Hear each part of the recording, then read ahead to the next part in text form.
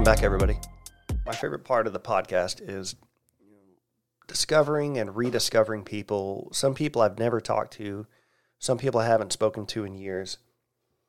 To hear their accomplishments or simply their interests is so amazing. Honestly, I can't imagine that getting old.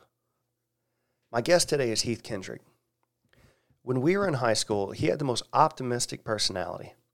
Have you ever walked up to somebody and they offer like a single quip about something that's random? You respond and they hit you with just optimistic, energetic conversation? That's Heath. He was part of the gearhead crowd. I frequented that crowd among others. I was always amazed by his positivity and personality. His personality is bigger than himself. He's a transmission technician here in South Mississippi. He's one of those guys who just loves working with his hands and solving problems.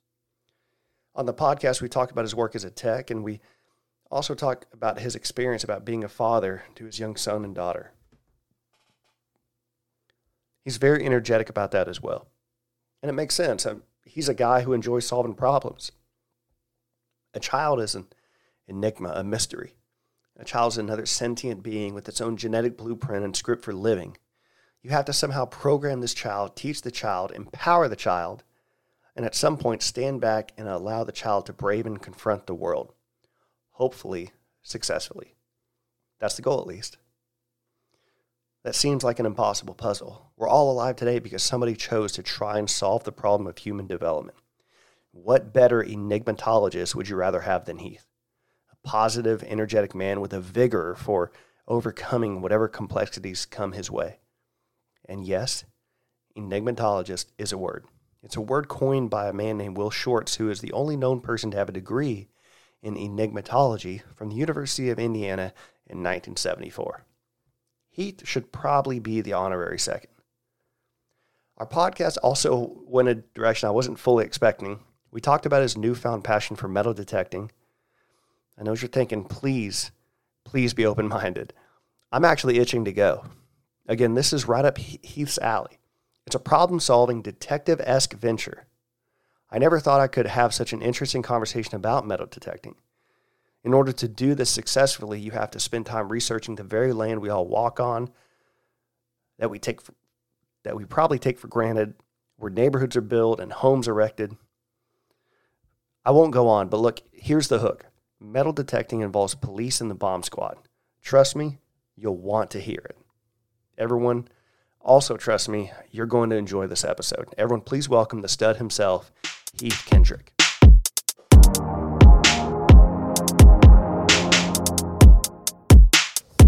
Welcome back, everybody, to another edition of the Shop and Chivalry Podcast. My guest today is Heath Kendrick. Heath, Hey.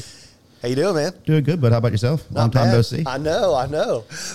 So what have you been up to recently? Oh, man, not much. Just working transmissions and mechanic work and running around and hanging out with the kids, wife, and all that good fun stuff. And you got how many kids? I got 2 kids. Okay. I got an 8-year-old and an 11-year-old. So 11-year-old boy, 8-year-old daughter. So, what's that like? It's very interesting in the world, man. They keep me busy. Yeah, they definitely for sure. keep me busy. A million questions. Yeah, it's got to be fun, though. Yeah. I mean, obviously, it's got its ups and downs. You want to grab one day and do the Bart Simpson shake, but then every now and then you're just like, it's a great day. So the thing that I think is the great metaphor for like what family can do to you and how you can feel about family. It's a comical metaphor, but have you ever seen the movie Mr. and Mrs. Smith with Brad Pitt and Angelina Jolie? And so there's constant cut scenes to where they're in this like therapy session and they're sitting really far apart. And Brad Pitt says this one thing. He goes, "Look, don't get me wrong.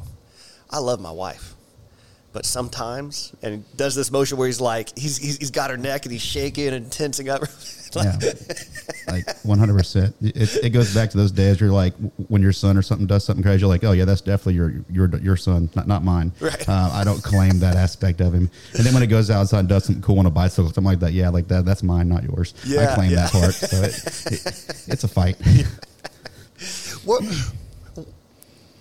Where do you have like a familial inspiration? Like, is there somebody that you kind of look up to, and no names, but not necessarily, but is there somebody that you kind of want to be like kind of aspire to as a father? Oh, absolutely. Actually, I mean, it's kind of hard to name one person. I have a few in my life. Like my dad was a great inspiration. I mean, he passed away when I was like 18. So, I mean, obviously I was, one of those things is like, you wish he was there because his inspiration on things, but, I just carried over.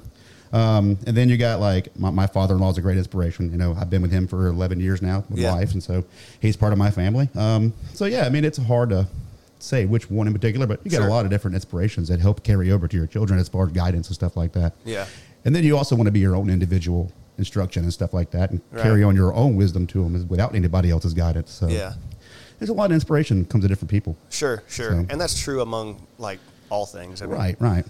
So you do automotive work, right? Mostly transmissions. Well, at my work at Cook Transmissions, we strictly do automatic transmissions. We just specialize. No standards, no rear ends, nothing like that. Just strictly automatic transmissions. Transfer cases? Do you guys do any of that? We'll change transfer cases and stuff like that, but as far as rebuilding one, no. Gotcha.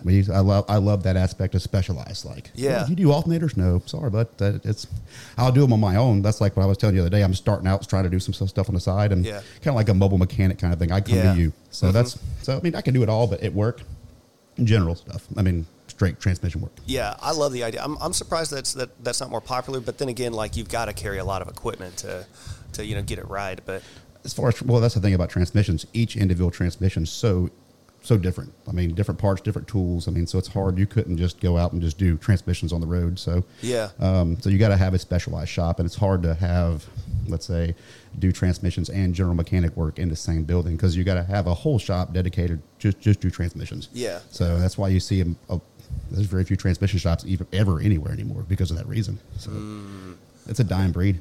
Yeah. I had thankfully I haven't had a lot of transmission problems. I did have a truck where I'm ashamed to admit it. It must have been my fault that this happened, but heard that a lot. I was driving down the road, and I was actually going to go pick up a GoPro down in Jacksonville. And this is when I lived in South Georgia, and drive shaft blew out. I mean, lost it. It bent. It was a 2000 Silverado, and thankfully it kicked to the left. So I was in the left lane, and it kicked to the left because that would have been an accident. Had it kicked out somewhere else, but, I pulled over, had to do the walk of shame to go grab the drive shaft, a quarter mile back. And then, but I think it blew out at the U-joint, and the U-joint coming from the spline end. Okay, well, at least it wasn't, Yeah, exactly. And that's the scare, right? That's definitely the scare. That'd be a worse walk of shame. Yeah. Well, once I got out of the flip vehicle, Yeah. Hi, guys, don't worry about me. It's okay. Just keep on driving. So a few weeks back, I had fixed a whine from back in that area by doing the U-joints. Yeah. So I assumed I messed something up there. Now, I've done a lot of U-joints, and there's not much to them. So I don't know if I got a bad one or... Well, it's kind of like one of those things. I mean, I've been doing transmissions with my father-in-law's shop for a little over 11 years now, and I'll make a mistake tomorrow. I don't ever make. So, I mean, it's with any kind of job or trade or anything. I don't care how long you've been doing it. You're going to mess up. Yeah. Which is the cool thing about mechanics is you can say, hey, that was my bad. And then you learn from it. And then you remember it in your head. So slap on the wrist and keep on going, I guess. Well, that's one thing I love about trades work, man, is like it's very... I haven't progressed. I've been doing woodwork for like probably 6 years, but I haven't progressed at the rate that I think I should have because I don't have a lot of people. I'm the most advanced woodworker I know.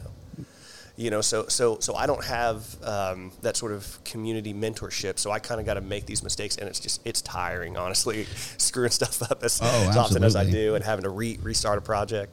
Well, that's me now. It being 11 years into it, they've taught me. And my father-in-law is a great teacher and stuff like that. And it's very frustrating with the way he teaches because it's like back then when I was learning, you take a transmission apart and you put a certain part together, and he's like, "Oh, that's good," and he instantly just takes it all back apart and throws it on the table, and you're like, "Oh, you son of a bitch!" Like I just spent like an hour getting that right, and he's like, "Put it back together," and then so now it's like I didn't really, and now after 11 years, he's like, "Well."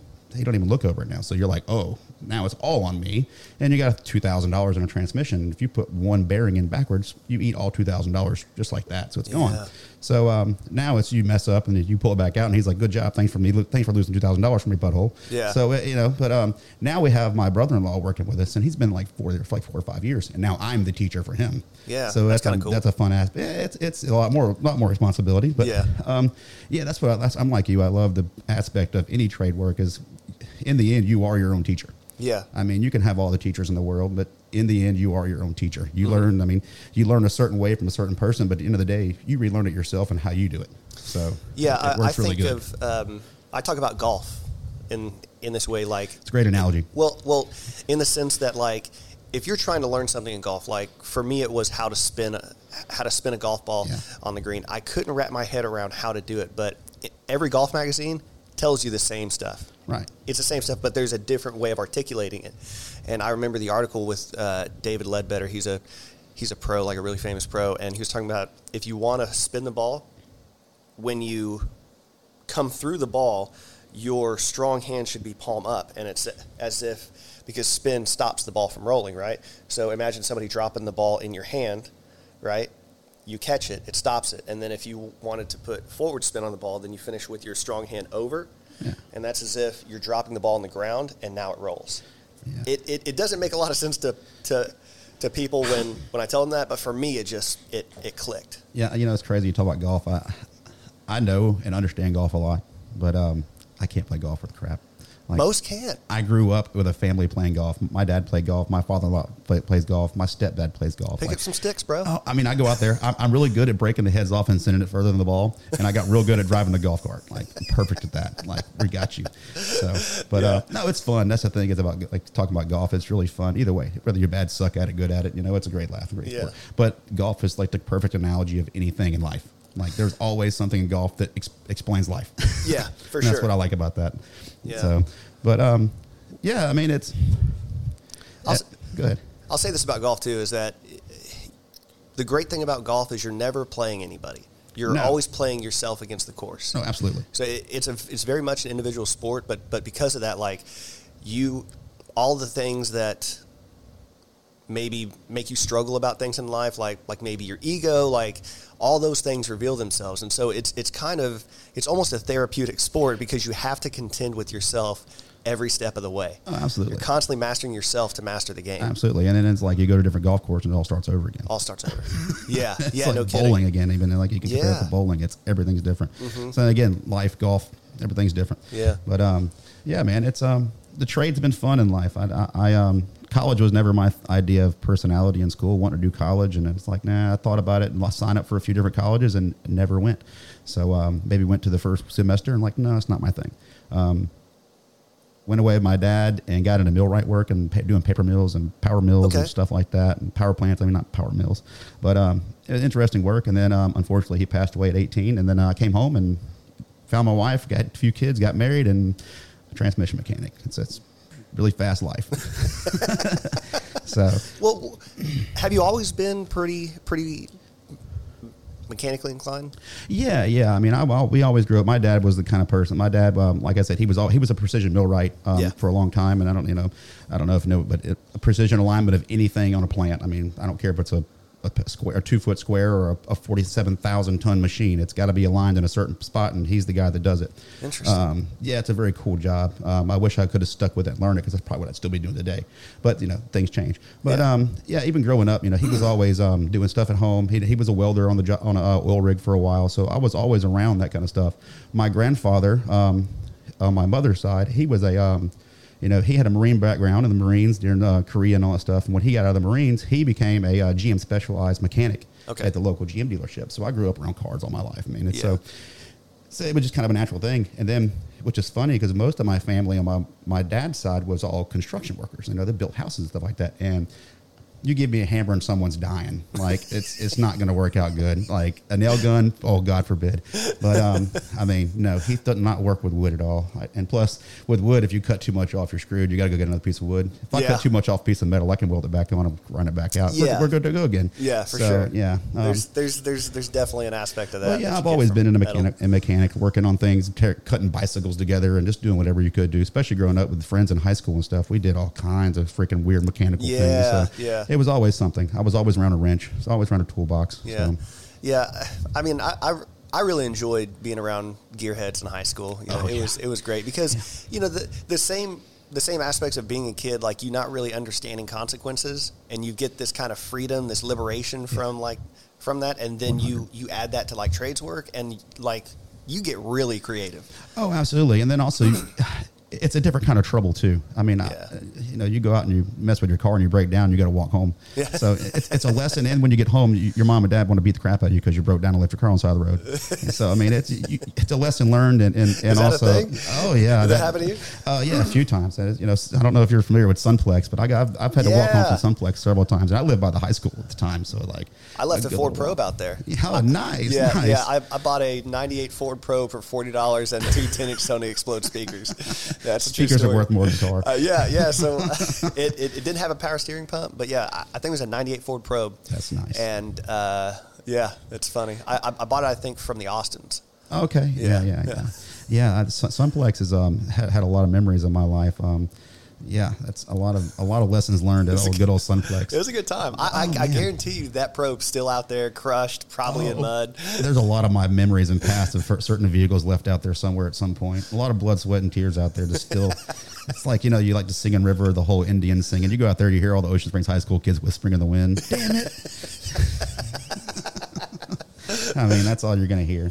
Yeah. Several times I get in trouble with the police and stuff out there, and getting home, ride homes from cops from mom's house, and good stuff. Stuff you learn today not to do, and I hope your kids don't do it. But yeah, isn't that strange? You know, like like you're kind of proud of it, but at the same time, like you know, you don't want your kids to like be proud of it, like have to be proud of it later on in life. It's weird because like I love the dad stories, you know, like I always like, well, you know, when I was your age, this is what I was doing, and I'll be talking, I look over my son's shoulder, and mom's going, no, don't you tell him that, because instantly my son is the outgoing, he's gonna do it. Like, you know, we used to, you know, talk about like, oh, we used to do bicycles with this and this, and then the next day he's out there doing it. You're like, oh gosh, here it goes. Like I'm gonna relive all bad times through my life because of you. Thank you.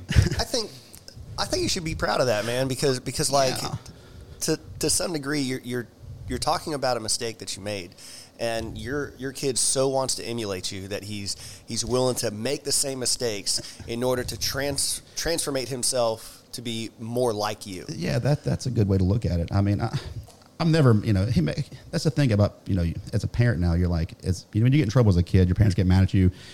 Yeah, the only thing you think about is like, God, I just got yelled at. It sucks. Why did I get yelled at? And hopefully you grasp the fact of why you got yelled at. Most of the time you don't. Until you get older and you're like, this is why they freaking drug me around the room or whatever. Yeah. Obviously, not literally, Mom, you didn't drag me around the room. I was just, you know, figure of speech. But the thing is, I mean, now it's like you get your kid does something and you're like, stop, don't do that. And then the next day they do the same exact thing. Yeah. And you're like, why can't you listen?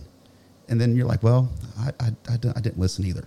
So I get it's a weird thing of understanding why parents do it. Now that you're a parent, you understand. So it's a cool theory. But no, I don't take my kids' wrongings as a, you know, you're not in trouble. You know, learn from it, dude. You know, it's what did you do wrong? Understand what you did wrong. Yeah. And it's. You know, my wife was like, why did you make that big ramp, let him jump off from the bicycle? Because my kid's like BMX. Like, we go to the skate park, New Orleans and all that stuff. And he never got baseball and never liked football. So, hey, let's get a bicycle and start ramping it. So that's what he does. So at home, I'll build some stuff out of metal and let him ramp it. And my wife's like, you know, it's getting too big. And I was like, well, if he breaks his leg, he'll learn not to land that way next time. And then she looked at me like I'm crazy. And I was like, well, he's going to do it whether we want to or not. And like I learned this thing a long time ago, not a long time. I say a long time. It's been 11 years. I think it's a long time ago with kids. It's out of sight, out of mind. When they're out of your sight, you're out of their mind. Yeah, they don't care anymore. So they're going to do it no matter what. So I'd rather let them do it right in front of me than trying to go down to the baseball field, ride down the bleachers there. You know, we can make some bleachers here, and you can ride down them. Yeah. But it's life lessons are great. So you got to learn them. I mean, yeah, exactly. I think. There's this idea of like the overbearing mother and the tyrannical father, you know, like too much control from a father and too much care from a mother are equally as bad, you know. And I got a lot of friends that are the overprotective father, and the mother is one they're like. So I guess it can go either way, but it's definitely a fine line on where you draw of when to be overprotective and when not to be. I mean, my wife and I argue all the time, and she'll probably listen to it later and kind of give me a bumper up, like, wow, what the. But anyway, like the other day, for example, we were walking across the parking lot at Walmart, and my kids were kind of running around in front of the buggy, and the car backed out. Well, my son went one way, and my daughter just kind of just stopped, and I said, move. And finally, I just yelled. My wife's like, everybody's looking at you. I was like, well, I'd rather yell as loud as I can and not let my daughter get hit by a car. So, I mean, it's one of the simple things. But that's that fine line. You got to learn when to draw, when not to draw. So, well, and I think, I think to be raised properly, you've got to have a bit of both, and it's metered, and it's not like I hate when people talk about balance. It's not balance. It's equilibrium. That's what it is. It's not equal of both. It's the right amount of each in the right situation. It's like a gyroscope. It's got to spin properly for it to stay balanced. I mean, there is no equal, like you said. There's no such thing as equal. I mean, you can overload the scale too easy to call it equal. Yeah. But yeah, it's definitely a fine line, and you're going to cross that line. So, and don't be freak out when you do. I mean, that's all part of it. I mean, there's no such thing as everybody says there's no book on parenting, and there's not. I mean, it's every day. It's a practice. You learn. I mean, I don't care. You can go to somebody that has a child had a child your children's age, and talk a little bit, but no child's the same, and no child acts right. So that's right. That's right. Well, and there's an element too, like people are.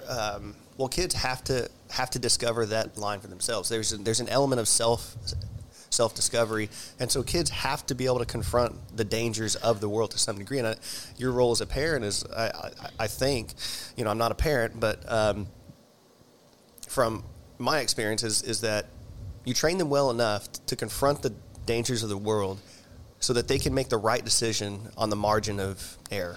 Right. It's kind of funny. We'll go back to your last interview with Patrick. He talked about boot camp. They teach you ABCD, but once you get to after that, your actual training, they're like, no, you can scratch all that, forget about it. So your parents teach you this, and this, and this, but when you actually become a parent, you can forget everything because it's over with. Start over from scratch. Yeah. I mean, and then while having a kid, while you're in the pregnancy stage, people are like, oh, get ready for this, get ready for that. And you're like, yeah, that's fine. And then and you get nightmares about people talking about, oh, my kid cried for 24 hours, 7 days this week, never stopped, had colic, and all this horrible stuff and acid reflux and blah, blah, blah, blah, blah. And then it's either you get it and you're like, oh my gosh, I feel for him now. And then, or you have a great, my son, when he was first born, he slept like a rock. So all my parents, my mom was like, oh, you scream for days for the first week or two. And I was like, and I get my kid out and it's like, oh, and there's nothing wrong. Yeah. I'm like, oh, this is great. I can sleep for the first night and everything like that. Everything's good. My daughter comes and it's all hell in the mornings and stuff like that. So again, you can, whatever you're taught, you can forget. So you got to deal with it as it goes every day. So it's fun. I like the challenge. That's the most challenging thing in the world, I can say. Yeah, I mean, it's funny, man. People are so complex. The idea that one person's experience are going to be the same experiences that you're going to have are kind of asinine. I mean, people like to pontificate and say oh well, yeah, you're going to deal with this, you're going to deal with that, and then that often happens with me about various things, and I'm like, well, maybe not.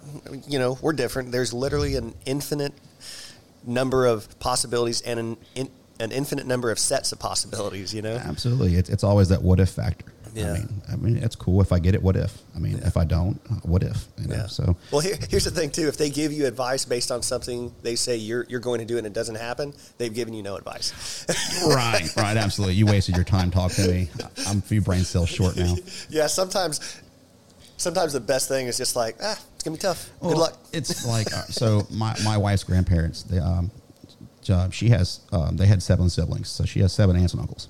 So but he's 80 something years old. So at that time and back in that day in their era, that was normal to have that many kids. Yeah. So and my wife and I had we had our first child before we got married, and then we got married. But then when our daughter came along after we got married, and her grandfather pulled me aside one day, and I kind of laughed out loud at him. He says, Heath, now you got 2 kids. Might be time to think about slowing down. And I said, Bud, you had 7 kids, man. Are you the pot or kettle here? Right. I mean, it's kind of one of those things. Don't take it the wrong way, but if menopause would have kicked in, you'd probably have more. I mean, yeah, you fertile. Right, man. Thank God you didn't sleep around on nobody. You'd have kids everywhere. I know. Yeah, seriously. So back to your work. Sure. Is there something that excites you about transmissions? Because the little that I know, first of all, we can start at the beginning. The vapor lock in the torque converter is damn fascinating. I could not imagine who came up with that idea. Yeah, it's I don't quite. I mean, I've only got, like I said, 11 years in the business, in the industry so far, and I still don't know anything about anything really. And that's what I always tell everybody. Especially like out somewhere, like, hey, you work on transmissions? Like, yeah, I do, but I don't know anything about them. Which obviously is. I say it's not. It's a lie, but not a lie. It's a humble approach, very much, because I don't know anything. It's a lot of people in the transmission industry look at transmissions like doctors. You're never going to know everything, and it's a practice. Again, that comes down to a practice. But yeah, it's the engineering of a transmission. I would love to find the guy that actually designed it. I would shake his hand, because it's phenomenal of how things work. Especially now that I'm into the building aspect of them, like certain ones that I'm building. At first, it was it was intimidating at first, because like you hear all the, like, as just a regular mechanic, you hear the horror stories about transmissions are so confusing and so confusing. Yeah. And then they terrify me. At like 19 years old, that's when I started. At 19 years old, when I started doing transmissions, and then I started working there. And obviously, I was the little bitch boy in the shop. I swept floors, cleaned pressure wash cases, and cleaned certain transmission parts. And then you slowly get into it. And at first, it was like really exciting, because I'm watching my father-in-law and his brother build these transmissions. And then it's like they come in, you got to push them down the driveway, and then you're driving out with them. It's the coolest thing in the world. And then it's like you learn the intricacy. It's like you got to wash your hands like doctors every time you mess one, because something the size of a grain of salt will destroy a transmission. Really? It gets in a valve, and it's like it locks down. And if you don't catch it fast enough, it starts burning up clutches and drums, and it's a trickle-down effect. Definitely like a pyramid scheme in a transmission, I guess you want to say. But yeah, it's now that I'm building and I'm starting to understand the engineering aspect of it. Like, this planetary spins this drum, and then if you put the band on it, it locks this down and spins the input shaft, and it goes out to a different drum, And it goes through a phase of when I was with the transmissions. And I guess I've asked certain transmission mechanics this over the years, because, we go to seminars, and I asked all these older transmission mechanics from different places and absorb as much knowledge as I can from different people. And they say, you're going to go through a phase where this is the coolest job in the world, and then you're going to go through a phase where you just want to say, screw this, and I want to go be a door greeter at Walmart, because it's like so frustrating sometimes. I mean, like, I got one at my shop right now that's not even my fault, but the transmission's destroyed. Torque converter from the company that we get them from, it did something, so thus wiped my transmission out. So it's a love-hate relationship, but I do thoroughly enjoy the aspect of working on something like that. It's not like an engine where if you can shut a cylinder down and it'll run on 7 cylinders, no problem. It might not be running great, but it's going to run. You're going to get home. If you lose third gear, you're not going to go very far. I don't care, because after a certain point, it's going to within a few miles, it's going to start going through the system. So it's definitely a cool, and like you said, like vapor lock. I've still yet to figure that out. I'll have to ask one of our torque converter guys to send me a diagram on how that the understanding on that or something like that. Yeah, as I understand it, and I'll try to explain from the perspective of being a moron about it, but so within the torque converter, because of its shape, the hydraulic fluid is pumped through from the transmission, or no, that's not right. I think it's centrifugal force from the engine running at idle spins the torque converter, and the fluid inside there, because of the way it's shaped, it creates this like vapor lock, and since fluids don't compress, and the hydraulic fluid that's used in there is very specific for that purpose. It doesn't compress, so it essentially forms a coupling on itself. It's called a liquid coupling, and so cool. That's because there's no clutch between the engine and the transmission. It's just the torque converter, and so basically at idle, it's not enough to spin the transmission. So the torque converter is spinning at the same rate as the engine, but then once you throttle up, it builds up pressure within the transmission, so the transmission can actually operate and power the rear wheels. It's cool, because crazy. Everybody, the transmission needs the motor, and the motor needs the transmission. Yeah, it's a very intricate thing, and it's with a standard, you can eliminate the clutch and everything's fine and dandy and all. Yeah. But I had a weird problem, man. I had a '94 Super Duty. This thing had 88,000 original miles on a 7.3. It's a great truck. And you might remember this, but basically I got to a point I was driving and I couldn't shift out of a gear. Like I couldn't come out of the gear. I remember that conversation. Yeah. And so I had to stop. And we were near the house, luckily, but we came to a red light. I turned it off, right? And then I was able to pull it out of gear. And then I started essentially in first gear. And then luckily I had the clutch pedal bypassed on this truck, the clutch pedal switch. Oh, yeah. So I could start it up, and of course we kind of jolted forward, and luckily the starter was strong enough to get it moving. But then we got home in first gear. Man, I dropped the transmission. I even opened up the casing. Everything looked fine. There wasn't anything visibly wrong, with the gears. And I replaced the master cylinder, and what I realized was it didn't have the throw to move the clutch enough. The fork on the clutch, right? So I ended up having it trucked over to a transmission shop, and I was like, look, I don't want to, I've gone through a master cylinder already. I've dropped this thing twice. So, and as it turns out, it was the pedal that needed to be rebuilt. Apparently there were bushings absolutely in the pedal, and I had never considered that. And it's I got into the import stuff here about 2 years ago. I bought a little 93 Honda Civic. Why would you do that? Well, it was all right. So, they're really easy to work and cheap to rebuild too, and they can be fast. Extremely fast. And it was a lot of it had to do with I got it from a really good friend of mine. He already had a lot of work done to it. He swapped the motor out for a bigger motor and did some work to the motor and built the motor right. So it was a faster running car when I first got it. It needed some body work, and which it still does, because I got it and then COVID hit and everything came to a stop as far as special side projects. I'm like, obviously can't go, hey baby, I want to go buy a new turbo for my car. And she's like, yeah, okay, screw that. We might not have rent tomorrow. So everybody goes on lockdown. But it was a thing where I was over at the house one day, and my buddy was working on it, and I was helping him get some things fixed on it. Like, it had a problem with eating CV joints out of it on the driver's side real bad. Okay. So I was helping him diagnose it and like that. And he's like, you know what? I think I'm just going to sell the thing. And I was like, well, if you ever do decide to sell it, and I said, let me know. And I said, I'll take first dibs on it. Well, it was like 4 or 5 months later, I get a text, and he's like, if you want the car, come get it. I said, well, how much? So anyway, we went and talked up figures, stuff like that. And I was like, I don't know, man. I don't need another project. At the time, I still have my Land Rover from high school. I got my Dodge from high school, and I'm working on all this stuff, and I'm like nonstop. And my son goes, get it, Dad. Yeah, I like the car. So it was kind of one of those, hey, Dad, So it came home with a Honda Civic. And but yeah, it's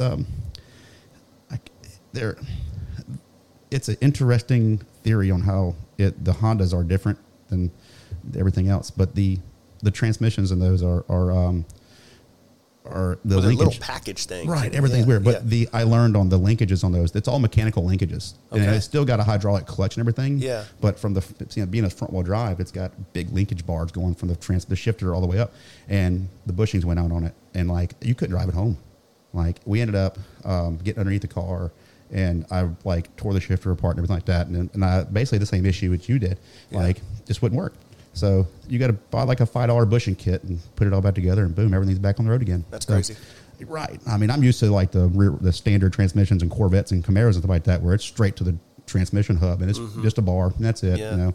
So yeah, those linkages are interesting and standards on how they function, and just one little nylon bushing wears out and everything binds down and no longer works. So. Yeah. Well, what's crazy too about a manual transmission also is how it shifts gears. The primary gears and all that stuff. Yeah, and this is my understanding from YouTube and just reading this. This may not be right, but basically the way you shift gears inside the transmission, you're basically moving the gear itself onto the next gear, and it's becoming the same speed.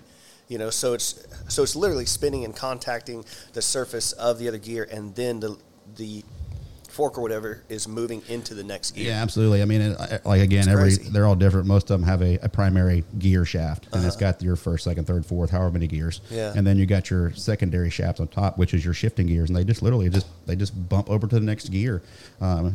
You think that's interesting? Go look up the inside the internals of a CVT transmission, like a Nissan or something like that. The newer ones. Yeah, it's a very, very intricate. It's got conjugal gears, so it's got a big metal ribbon belt that just so you got two conjugal gears that are opposite from each other. The cones go down, and this gear just walks up.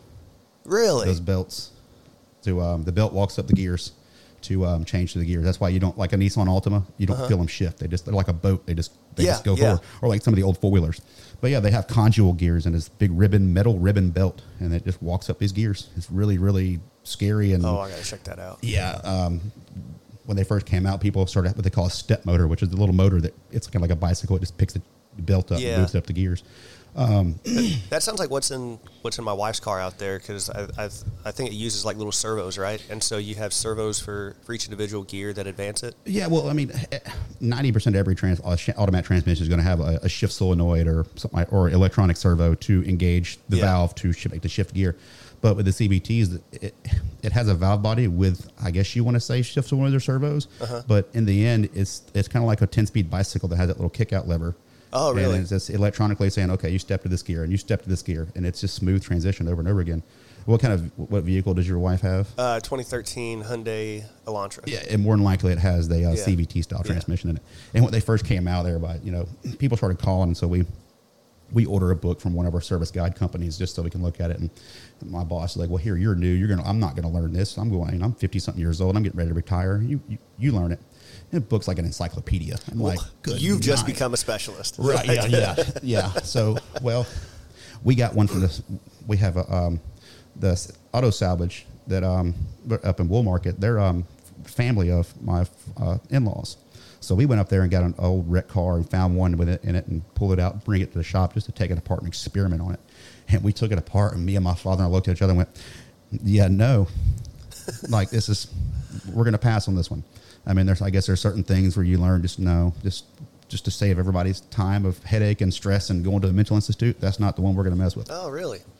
But, it's a crazy thing is this is also the industry of transmissions. Certain transmissions in certain shops, they don't work. They don't build each other. They don't build them. Like, even the few local shops down here, there's certain shops that won't build certain transmissions that we do build, and vice versa. Like the CVTs, for example, since we don't build them in-house, we have we resource out to a company that's all over the United States. But they build like 10,000 transmissions a month, like just booming them out. But you got to think they have 15, 20 different warehouses across the United States, and it's just boom. But they build the CVT transmissions for us, and we just install them for the customers' cars. Their prices would be cheaper than ours to build it if we built it in-house, and they get a better warranty. So yeah, that makes sense. We have access to it all. But yeah, the CVTs are definitely a very, very step above the world of that. But transmissions are dying. Electric cars are starting to be the new thing, and there's no transmissions in electric cars.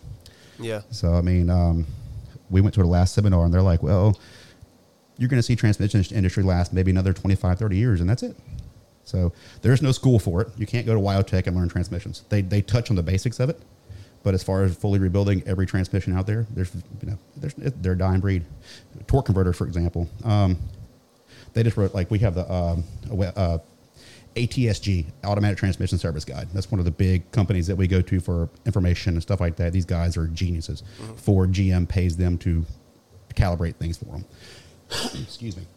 But they did a little write-up that they said that the average transmission shop has that X amount of time left, but the torque converter builders, there's literally like maybe 5 top builders in the world that's left, and they're retiring one after another. Wow. And they're not putting anybody in their place to learn how they build them. So we've seen that over time. The quality of torque converters have gone downhill. So we're having to reach out to other companies that are building them better. Yeah. But as far as racing converters, the guy that used to build stall speeds down here in this area, I think he retired. So now these companies are having to go off, which now most of them are like CNC cut and big machines and all that stuff. But the guy that specs them and the guy that makes sure it's exactly the certain stall that it needs to be and bends those little fins and stuff like that and gets them set, he's gone. Wow. So that's crazy, man. That's what technology does for you. Right. So the thing is about that, though, is now somebody explained this to me that, okay, so technology's taken over certain things and like factory stuff. You don't have that guy that's watching the door panels get made. There's a machine just doing, all he's doing is standing there now. Well, when that machine breaks, who's going to be fixing it? So we're developing a whole new field of mechanical workforce to fix these machines that are taking over the jobs of the lower end factory workers and stuff like that. I mean, it's interesting. It's just tough too, because like say the individual that is in their late 40s, right, and they're getting ready to retire, and then the industry is removed from them. It's not likely that individual is going to learn. an entirely new trade. Well, that's like in my situation. Like we went to that seminar and the guy's like, well, you got 25, 30 years left. Well, I'm 31. You're talking right at the end of my retirement. Yeah. So what do I do after that? I mean, do I retire early? Well, hopefully you build a network Right. and you can become a sort of niche specialized person. Exactly. You know, Exactly. And ride out the remaining years. They're always going to be there. I mean, you're always going to. I mean, I don't think used cars are going anywhere. The market and the price of a new vehicle is just so astronomically expensive now. Yeah. So I think you're going to see the boom of people buying used cars again. I mean, so we'll see. But I mean, you got to look at like woodwork, for example. You can go to Walmart and buy, not Walmart, but Lowe's and buy, well, I should probably get on Walmart now with all the stuff they sell online. Yeah. But you can go to Lowe's and buy prefab cabinets cheaper than you can pay someone to build you a set of custom cabinets just about. It's interesting. What I've noticed is that the difference in the price of something that you made prefab and say what it would cost for me to produce it is really the difference in labor. Exactly. You know, so like if I build, like, what's a good example? Well, it doesn't matter, anything. If I build a table, it's going to be about $150 in materials, but you can go buy a prefab one for about $150. Right. You know, but again, the quality's worse, and in order for me to sell that, I've got to really reduce my labor. Absolutely, and that's also the thing in our industry now is, like, for example, people are learning that you can go online and buy a transmission for X amount of dollars with a nationwide 400,000 mile warranty, or you can come to us and we can build it, but it's going to be $300, $400, $500 more. Yeah. And most of the time, they go with that because of the warranty they offer. Mm-hmm. And like, we can't offer a nationwide warranty at a little small local shop. There's only 4 guys there. So if they go to Nebraska and break down, I'm not driving to Nebraska to get your car, bringing it back. Or paying the service bill. It pays just as much as building the transmission. Yeah. So that's the next problem is and like you, it's all about labor, but it's the mainstream market is killing the trade industry as well.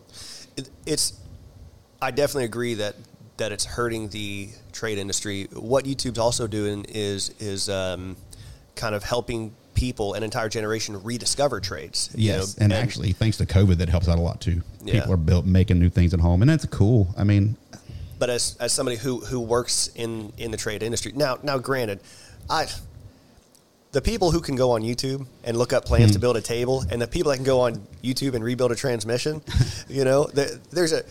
there's far exponentially less people that can build a transmission off of YouTube. I'm somebody who's very capable, scared the shit out of me to do it.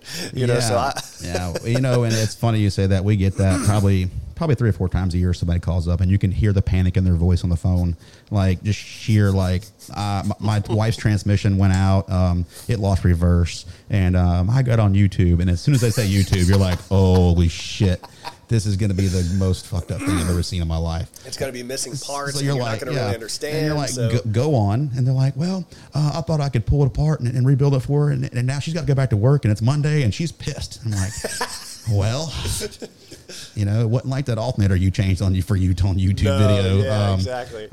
So yeah, we get that a lot. Or another one of my favorites is in the industry is the people call and they automatically know what's wrong with it.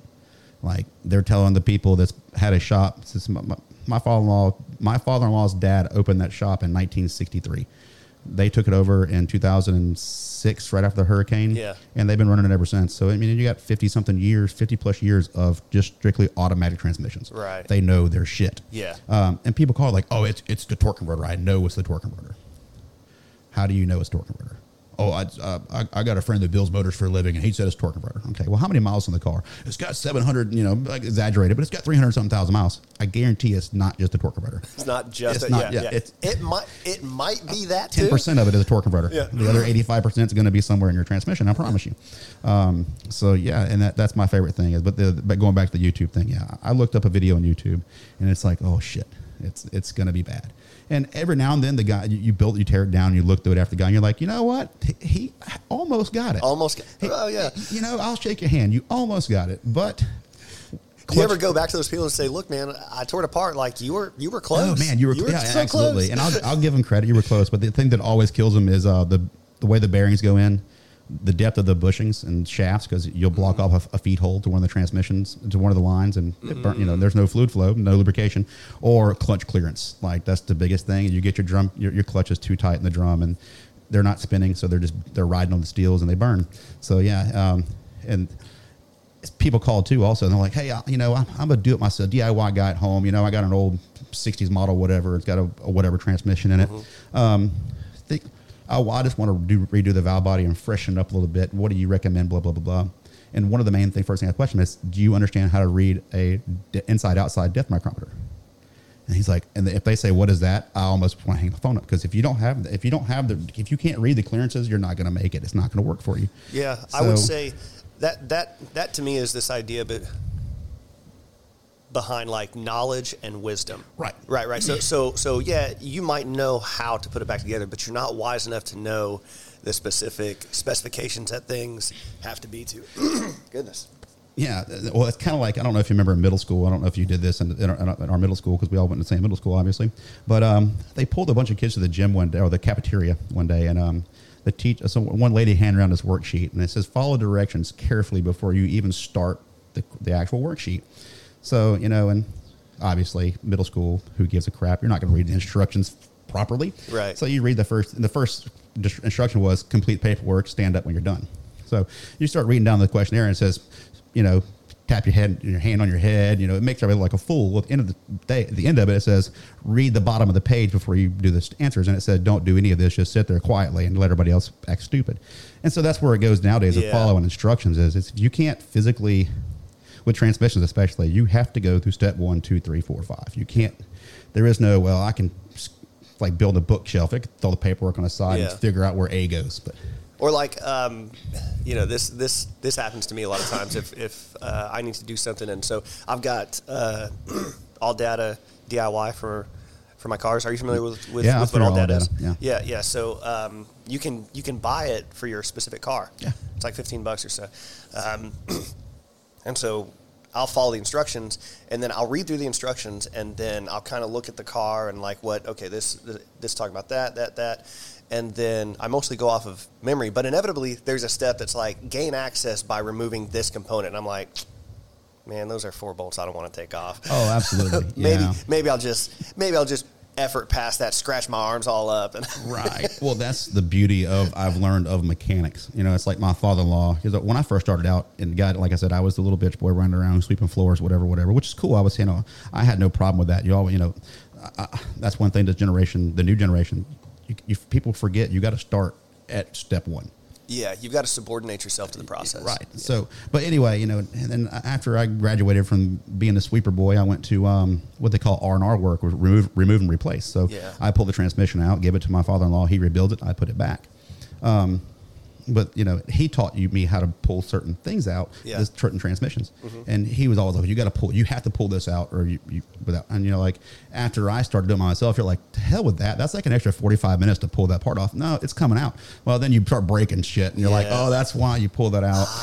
Yes. That's why he told me to spend the extra 5 minutes to unplug that one wire. Yeah. So nothing specific comes to mind for me, but this is a common feeling that I've had. What we're talking about, is like I'll try and cut some corners here or there just to save time, but inevitably it always costs me more time. No, and there's some things you can get away with cutting corners, obviously, and especially the mechanics, and that's one thing. That's what diversifies them, especially auto mechanics. I love, because you can put 15 master mechanics in a row and ask them how to take apart one thing, and it's all gonna be correct, but their steps are totally different. Yeah. And I love that. As far, even I'm pretty sure woodworking is the same way. If you ask someone, how do you do a certain joint, they're going to say, well, I use this tool instead of this tool. And you're like, whoa. Well, and there's so many different joints you can do. Right. Yeah, and it's like, well, how do you even do, and my thing is when you ask someone that's in their trade and you say, well, how do you do this? And they explain it to you and you're like, how do you get away with that? Because like my knowledge is not, I don't see how that works. I got you. And you're like, there's no, like, how are you using this particular tool, which has nothing to do with that particular job, and how are you getting away with doing it? Yeah. And then you go back to your own shop and you start messing around. You're like, oh, wow, that's pretty cool. I didn't know you could do that way. Or my favorite is like, if I can't get a bolt off, I just can't. And again, there's a number of ways. Like when you talk about trying to gain leverage, like the first time. Oh, here's a good example. I was trying to remove a cross member to pull the transmission out on the truck that lost the drive shaft because I'm cheap. So I'm going to drop the transmission transfer case because it ruined the housing, So I was dropping them, but I couldn't get it right. But I had to be under there pushing the socket on the bolt, otherwise it's going to, come off. And so I had to get my wife out there, and I got like this 6 foot pole on a breaker bar. Shout out to Archimedes, and the contribution of the lever to human society. But the longer the better. But I said, look, all you got to do is just walk this over here just to break it loose. And like clockwork, she just like slowly does it, no effort. And I was like, okay, that's it. She's like, that's what you need my help for? And I was like, yeah. She's like, you couldn't do that? Like, you have no appreciation for what's going on here. Yeah. I've always said God should have gave us like an extra arm that comes out like 6 foot, like Inspector Gadget. Like having a third arm would be great, especially in like when you're above your head holding something and you drop a tool. Like my theory, on the racks and stuff like that, you get a vehicle up in the air and you're putting something in and you got to put a bolt in and that bolt falls. So now you're holding the weight and you're like, shit. Yeah. But leverage is definitely a cool thing. And like how to remove a stubborn bolt. There's like a million different processes of how people do it. Right down to welding a wrench to a socket. Oh, yes. One of my favorites is what I call my fire wrench is a torch. I bring go get the fire wrench, and like my brother-in-law is like, oh shit, like because like anytime I say bring the torch, like he wants to go the other way because it's about to go down. Watch and get the torch, and we're gonna go down with it. Yeah. But bolts are the mechanic's worst nightmare. I hate. Yeah. Well, what's crazy too, when I was an aircraft mechanic, first of all, in our like initial training, our tech school, you spend I think 2 weeks learning about tools, and then you have a practical like 3 to 4 days where you have to learn how to actually use the tools. And Heath, I'm telling you, man, like it's so crazy. Like for me, because I was a mechanic in high school, you know what I mean? Right. I understand how a ratchet wrench works. Man, I haven't had a tough time saying that, but I can't say it, but I get it. I understand like righty-tighty, lefty-loosey. I get it. It was hard for me to understand that somebody couldn't understand that. It was very difficult. Right. It's funny about that. It's like my really good friend Thomas Capers went off the Coast Guard. And when he came back, we were talking about that. And he was like, it's funny. He says, you would think one of the fundamentals of the Coast Guard would be required to know how to swim. He said, you don't have to know how to swim to join the Coast Guard. I was like, that's kind of a defeating purpose. You're going to be saving all your buddies real quick if they don't know how to swim. Yeah. But I can understand that. And I've taught people like I have a nephew. He's 18 now, something like that. When he was in high school, he was real big into cars, and he got frustrating. I was like every other day he was calling me because he's from Hattiesburg. Hey, how do you do this? How you do that? How you do this? I said, bud, you need to learn your tools first. And it was like, you teaching that. But he's like, and then you start hanging out with him, and it's like, I guess I just grew up with knowing it before I knew it, I guess you want to say. Yeah. But like, how do you not know how to use, just like you said, a ratchet? It's a simple process. Yeah. But no, it's crazy how people have to be taught certain things that you took for granted, and learning is like it was second nature. It's like washing clothes, I guess you want to say. Well, in the Air Force, they have what's called technical orders, and these are basically like the sort of technical manuals on how to do stuff, replace a part, whatever. But there's TOs on using tools. Like there's a TO that explains how to use a shovel. It's and to me, like I can look at a shovel and say it's pretty self-evident, it's fairly obvious, but there's actually instructions to that, Well, there's like notes and advisories like be sure to not. I guess I can understand it from the military training aspect. They're taking a lot of guys from all over the world. The mentality of a lot of people. Oh my goodness! But that kind of goes back to like what we're talking about with you raising kids. It's hard for you to like kind of understand like that you don't understand that you can or can't do this. Right. That you kind of don't have the experience yet because you're a kid. Right. So that's I ran into that when I coached basketball this year. We were trying to just get them to do small stuff. Oh Lord! And just a simple pick and roll. Like I didn't realize how sophisticated that was to a child, to an 8-year-old. Right. But I was getting frustrated until I realized like, look, they're kids. Like 8 years ago, they were nothing. Oh yeah, I helped when my son was in kindergarten and baseball came around. We because anyway, I helped him coach one of his little league baseball things, and it's like you're teaching these kids how to catch a ball, and it's like, I guess I forgot what it was like to be taught how to catch a ball because you're throwing this to this 5-6-year-old kid, and So there's times like, I'm going to get some water. I got to go. Like, I got to go sit down for a minute. Here. he's having a crisis. Yeah, Johnny, go over there and throw the ball with Timmy for a little bit. Yeah. I got to, like, because it's like, if you want to teach military how to do combat in arms and dodge bullets, go to a 5-year-old baseball training and let them throw baseballs at you. You will learn how to dodge anything. Yeah, I ran into that, a lot within just teaching, period. I mean, I forget how I got on. Oh, yeah. You were talking about bolts. Well, we were talking about bolts, but I would take an airman out to a plane and say, hey, look, I need you to remove this panel, so get out all these screws, right? And again, I understand, like bolts, there's different ways to get out a screw. And they came out, and if a screw is stuck in the Air Force, they don't remove stuck screws. We call a specialist out to do that. Wow. Right. So I hate that. I'd hate to have that job. I know. Like, well, there's a rift between people who work what's called sheet metal and metals tech because they do that. But I came out there and I said, how's it going? They said, oh, well, we were only able to get, I think it was like 28 screws on the panel. They were only able to get like 6. And I said, we're not calling sheet metal with that. Like I'm not making that call. I'm not going to be responsible for making that call. We're not doing that. And I said, let's get on the top of the plane and take a look. And this is the difference between knowledge and experience or wisdom, right? So I go in my bag and I kept thick rubber bands in there. And so, because they had stripped them out. And so I had showed him what you can do is you can get a speed handle, put the apex bit on one side of the rubber band, and then put that over the screw and insert it that way to allow the rubber to fill the gaps. And I said, look, what we're going to do is we're going to tighten it slightly and then loosen it. And again, they don't have that kind of wisdom to know I got every screw out, And I was like, so you learned a lesson. And of course, I kind of shit on him a bit, like because that's called mentorship. Yeah, you got to. But I said, look, in all seriousness, y'all learned something here today. And when you're a supervisor and you're out with somebody, you can pay this forward, but you now know for the rest of your life a technique to get at least 2 techniques to get out stuck screws. Yeah. We're talking about me and doing transmissions. I give you credit. Airplanes, I mean, there is no mistakes.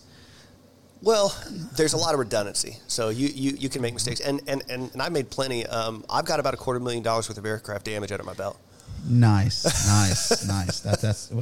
It's a very low margin of error, should I say? Yeah. Well, it's just different. It's kind of the same, but it's different. I mean, But yeah, I guess I don't know. I'd hate as a pilot knowing that your plane's getting worked on and hoping by high school kids. Yeah, hoping it's getting fixed properly because you're about to take off and go 13,000 feet and cruise around 40,000. Obviously. But you're like 600 miles an hour. Right, yeah. And some kid on the ground puts in his pocket and pulls out a bolt and he's like, oh shit! And all of a sudden you see a plane plummeting to the earth and you're like, well.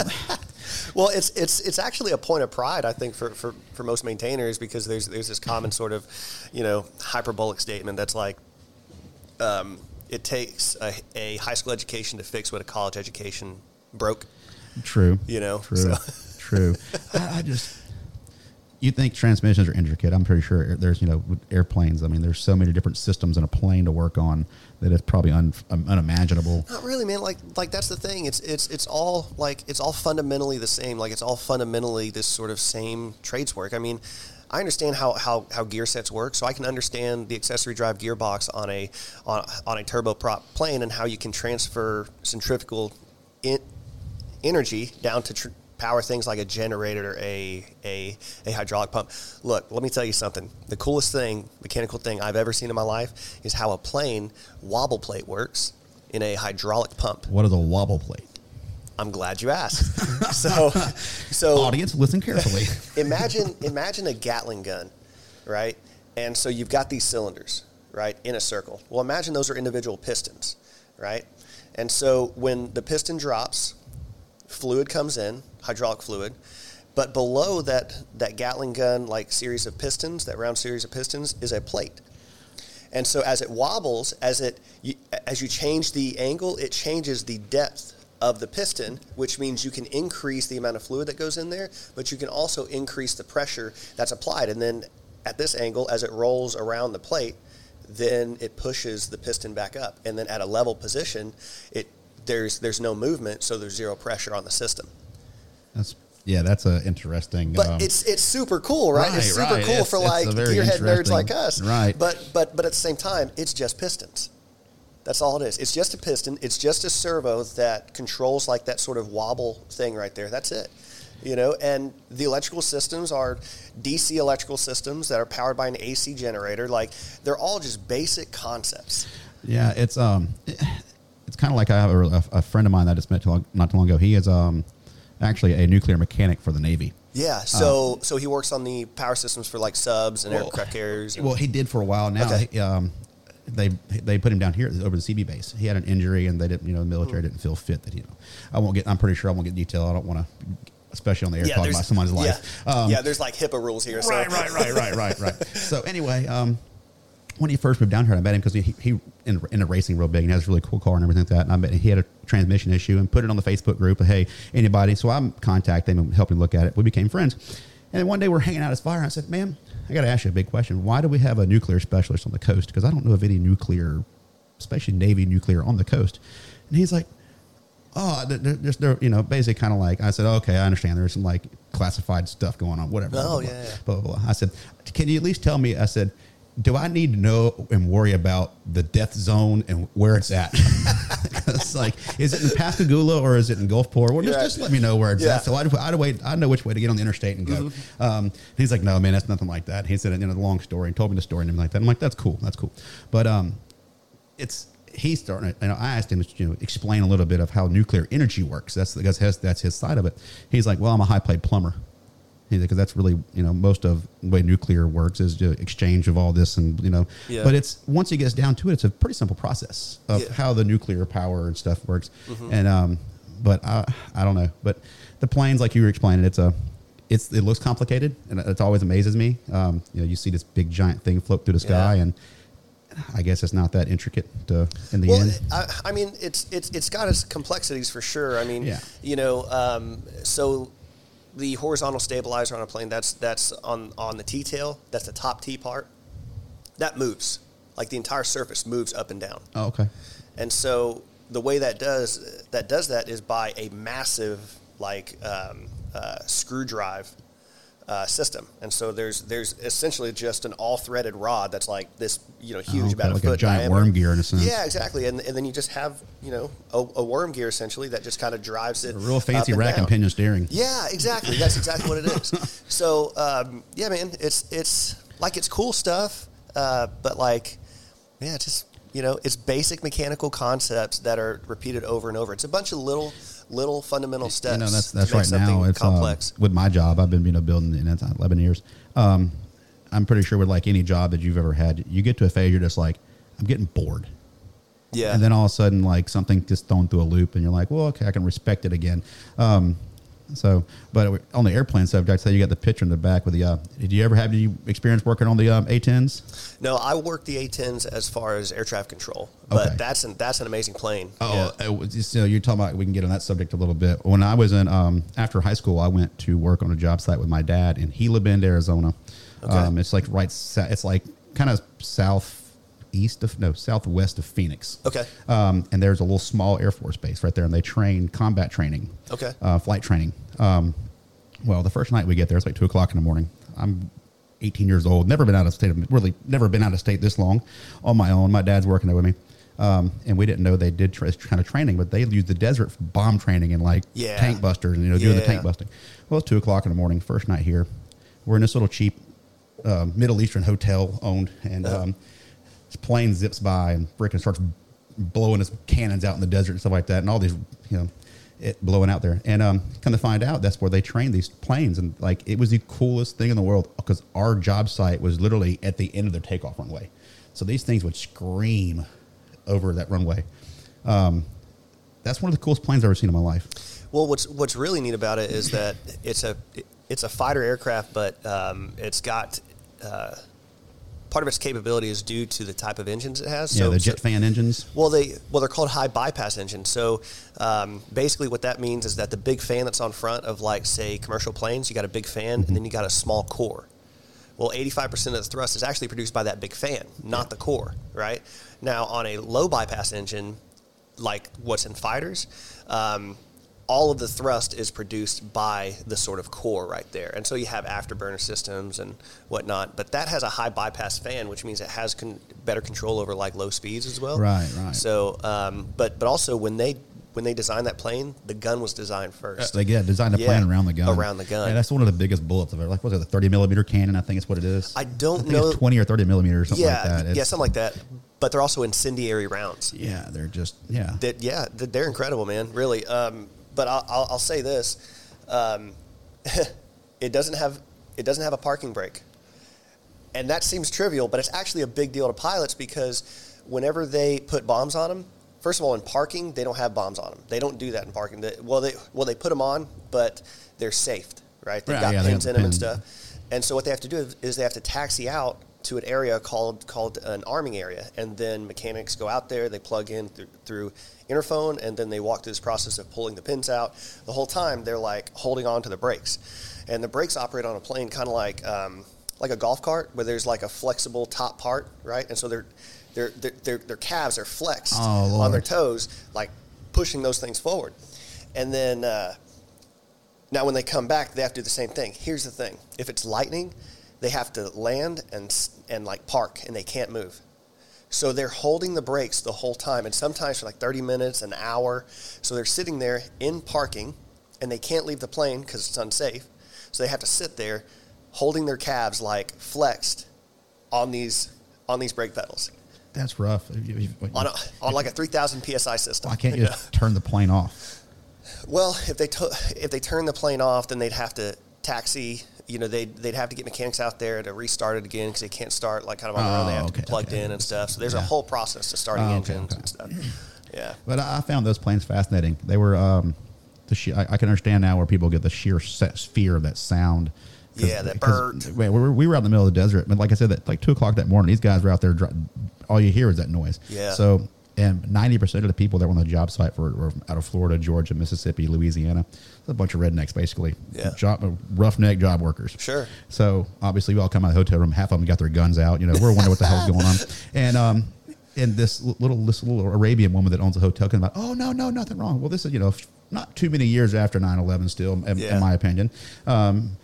And people are like, "To hell with you!" Like, they might have been a bit biased there, but that plane. So I've watched them do those runs, and sometimes they'll come in from like 16,000 feet and come in. Right. Yeah, and then they'll do that, and they need the speed because the problem with a high bypass engine is that there's a lag in the throttle response. Okay. So they bring the speed in so that they can pitch back out of fire and then have the airspeed to pull up while the engines spin up.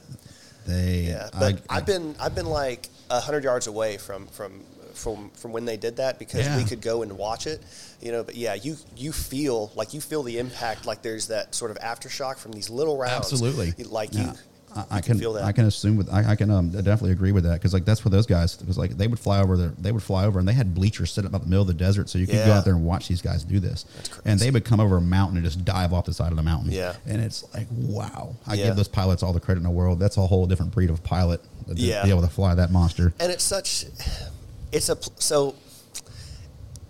there's some contention there about like retiring the plane, and you've got this people that have this deep love for that plane, which understandable. At the same time, there was what's called a CAS summit, a close air support summit, and I think this was it doesn't matter when it was, but it was in March one year, and there was a big talk about retiring the A-10, and one person was making an argument and said 85% of all CAS, all close air support, is done with aircraft other than the A-10. Now, there's a lot of CAS assets, and I brought this up to an A-10 pilot one time, and he goes, and rightfully so, I don't know why I didn't think of this, but he goes, well, what that statistic means is that A-10s account for 15% of all close air support assets, and there's more than like 10 close air support assets. There's also an issue with the definition of CAS. It's been expanded to include more. Like I've done close air support missions, in a C-17. So, like, there's no reason why I should. Big Betsy flying a low altitude today. Yeah, exactly. So, that's a problem as well. But yeah, it's a fascinating plane. I bet. I mean, I think its day is coming to an end. Honestly. Well, I mean, I think you also got to think of the style of war we're fighting now is there a need for that plane in this type of war? Because really there is no war at the moment, which I don't feel. I'm pretty sure. Obviously, we still have troops over somewhere doing some sort of fighting, but it's more surgical right now. Right. Yeah. The operations that I was last involved in were supporting the special operations community. They're very much active. Oh, they're I don't think they ever stop. named. They're still prosecuting named targets, like watching individuals and developing pattern of life where they're watching, like we'll watch who they interact with and track that, and watch where they live, where they frequent, because what we try to do when we prosecute is eliminate the collateral damage. We'll draw them out of a house through clandestine operations and whatnot, and then get them to an isolated area, and then we'll strike. Yeah. So, how does it feel to have all this high risk information that you're not supposed to tell anybody clapped up in that brain of yours? It sucks. It sucks because there's a lot of things that we were involved in. I've signed a number of non-disclosures, and not just within that job, but like even in aircraft maintenance. Like I've done missions where we had to sign non-disclosures. It sucks because you can't talk about it. Right. And there's some really sexy stories out there that man, I want to tell you. Yeah. It's right there. Like I can't share it with my wife. Right. Exactly. You can't tell anybody. So, and it's like a lot of things you can't really bring it back up with your buddies that were there with you at the time, because it's the simple fact of someone overhearing any kind of conversation and stuff like that. But even that's kind of controlled, man. Like right, absolutely. It's like I'm saying, and even if you got the one buddy you can talk about, he's like, bro, I've heard a story a million times. I was there. I don't want to hear it no more. I'm like, I just don't want to. I was there, man. Right. So yeah, there's a job within air traffic control that you within the Air Force that you have to get specifically picked for, and it's working at Area 51. You live in Las Vegas. You wear civilian clothes. You get on the white plane that has the red stripe on it. I'm telling you the details I can tell. That's known. But we heard a knock on the door. We know we went too far. Yeah. Actually, there will be no knock on the door. It'll be like a flash bomb. Yeah. It'll be over with. But anyway, so they fly in and they just do air traffic control. Well, the thing is that if there's planes flying around, the next shift can't come on until the plane lands, gets put to bed, that sort of thing. And if there's like an emergency, you can't transfer the responsibility for the aircraft to another individual. That plane has to be out of the airspace, gone, whatever, because the next shift is not allowed to see what you did on your shift. I wonder how that, Area 51, how does that work with other runways and other airports around that? Like, you have to communicate between air traffic control and air traffic control, between runways. You do, and I could pull up the chart, for that area. You can go on what's called skyvector.com. Okay. Skyvector shows up all the aeronautical charts, and you can see the area where Grooms Lake is, where Area 51 is, and the amount of airspace that's blocked out where you can't go into. So I've been to like Area 52. I've actually been on that installation, and then I've been to Tonopah Test Range. And so those are the only airports that are in the area, but they're surrounded by so much restricted airspace. Right. I've also been in the radar air traffic control facility that controls or that has that airspace in there, and they just have these boxes that they have to keep aircraft out of. They have to keep 3 miles away from the boundaries, 3 to 5 miles away from the boundaries of those airspace, of that airspace. And there's times, like I've talked to some of the controllers, they can see like random blips of aircraft, right? And they know that there's operations going on, but that box is mostly dark. That's crazy. So they're using a lot of like stealth.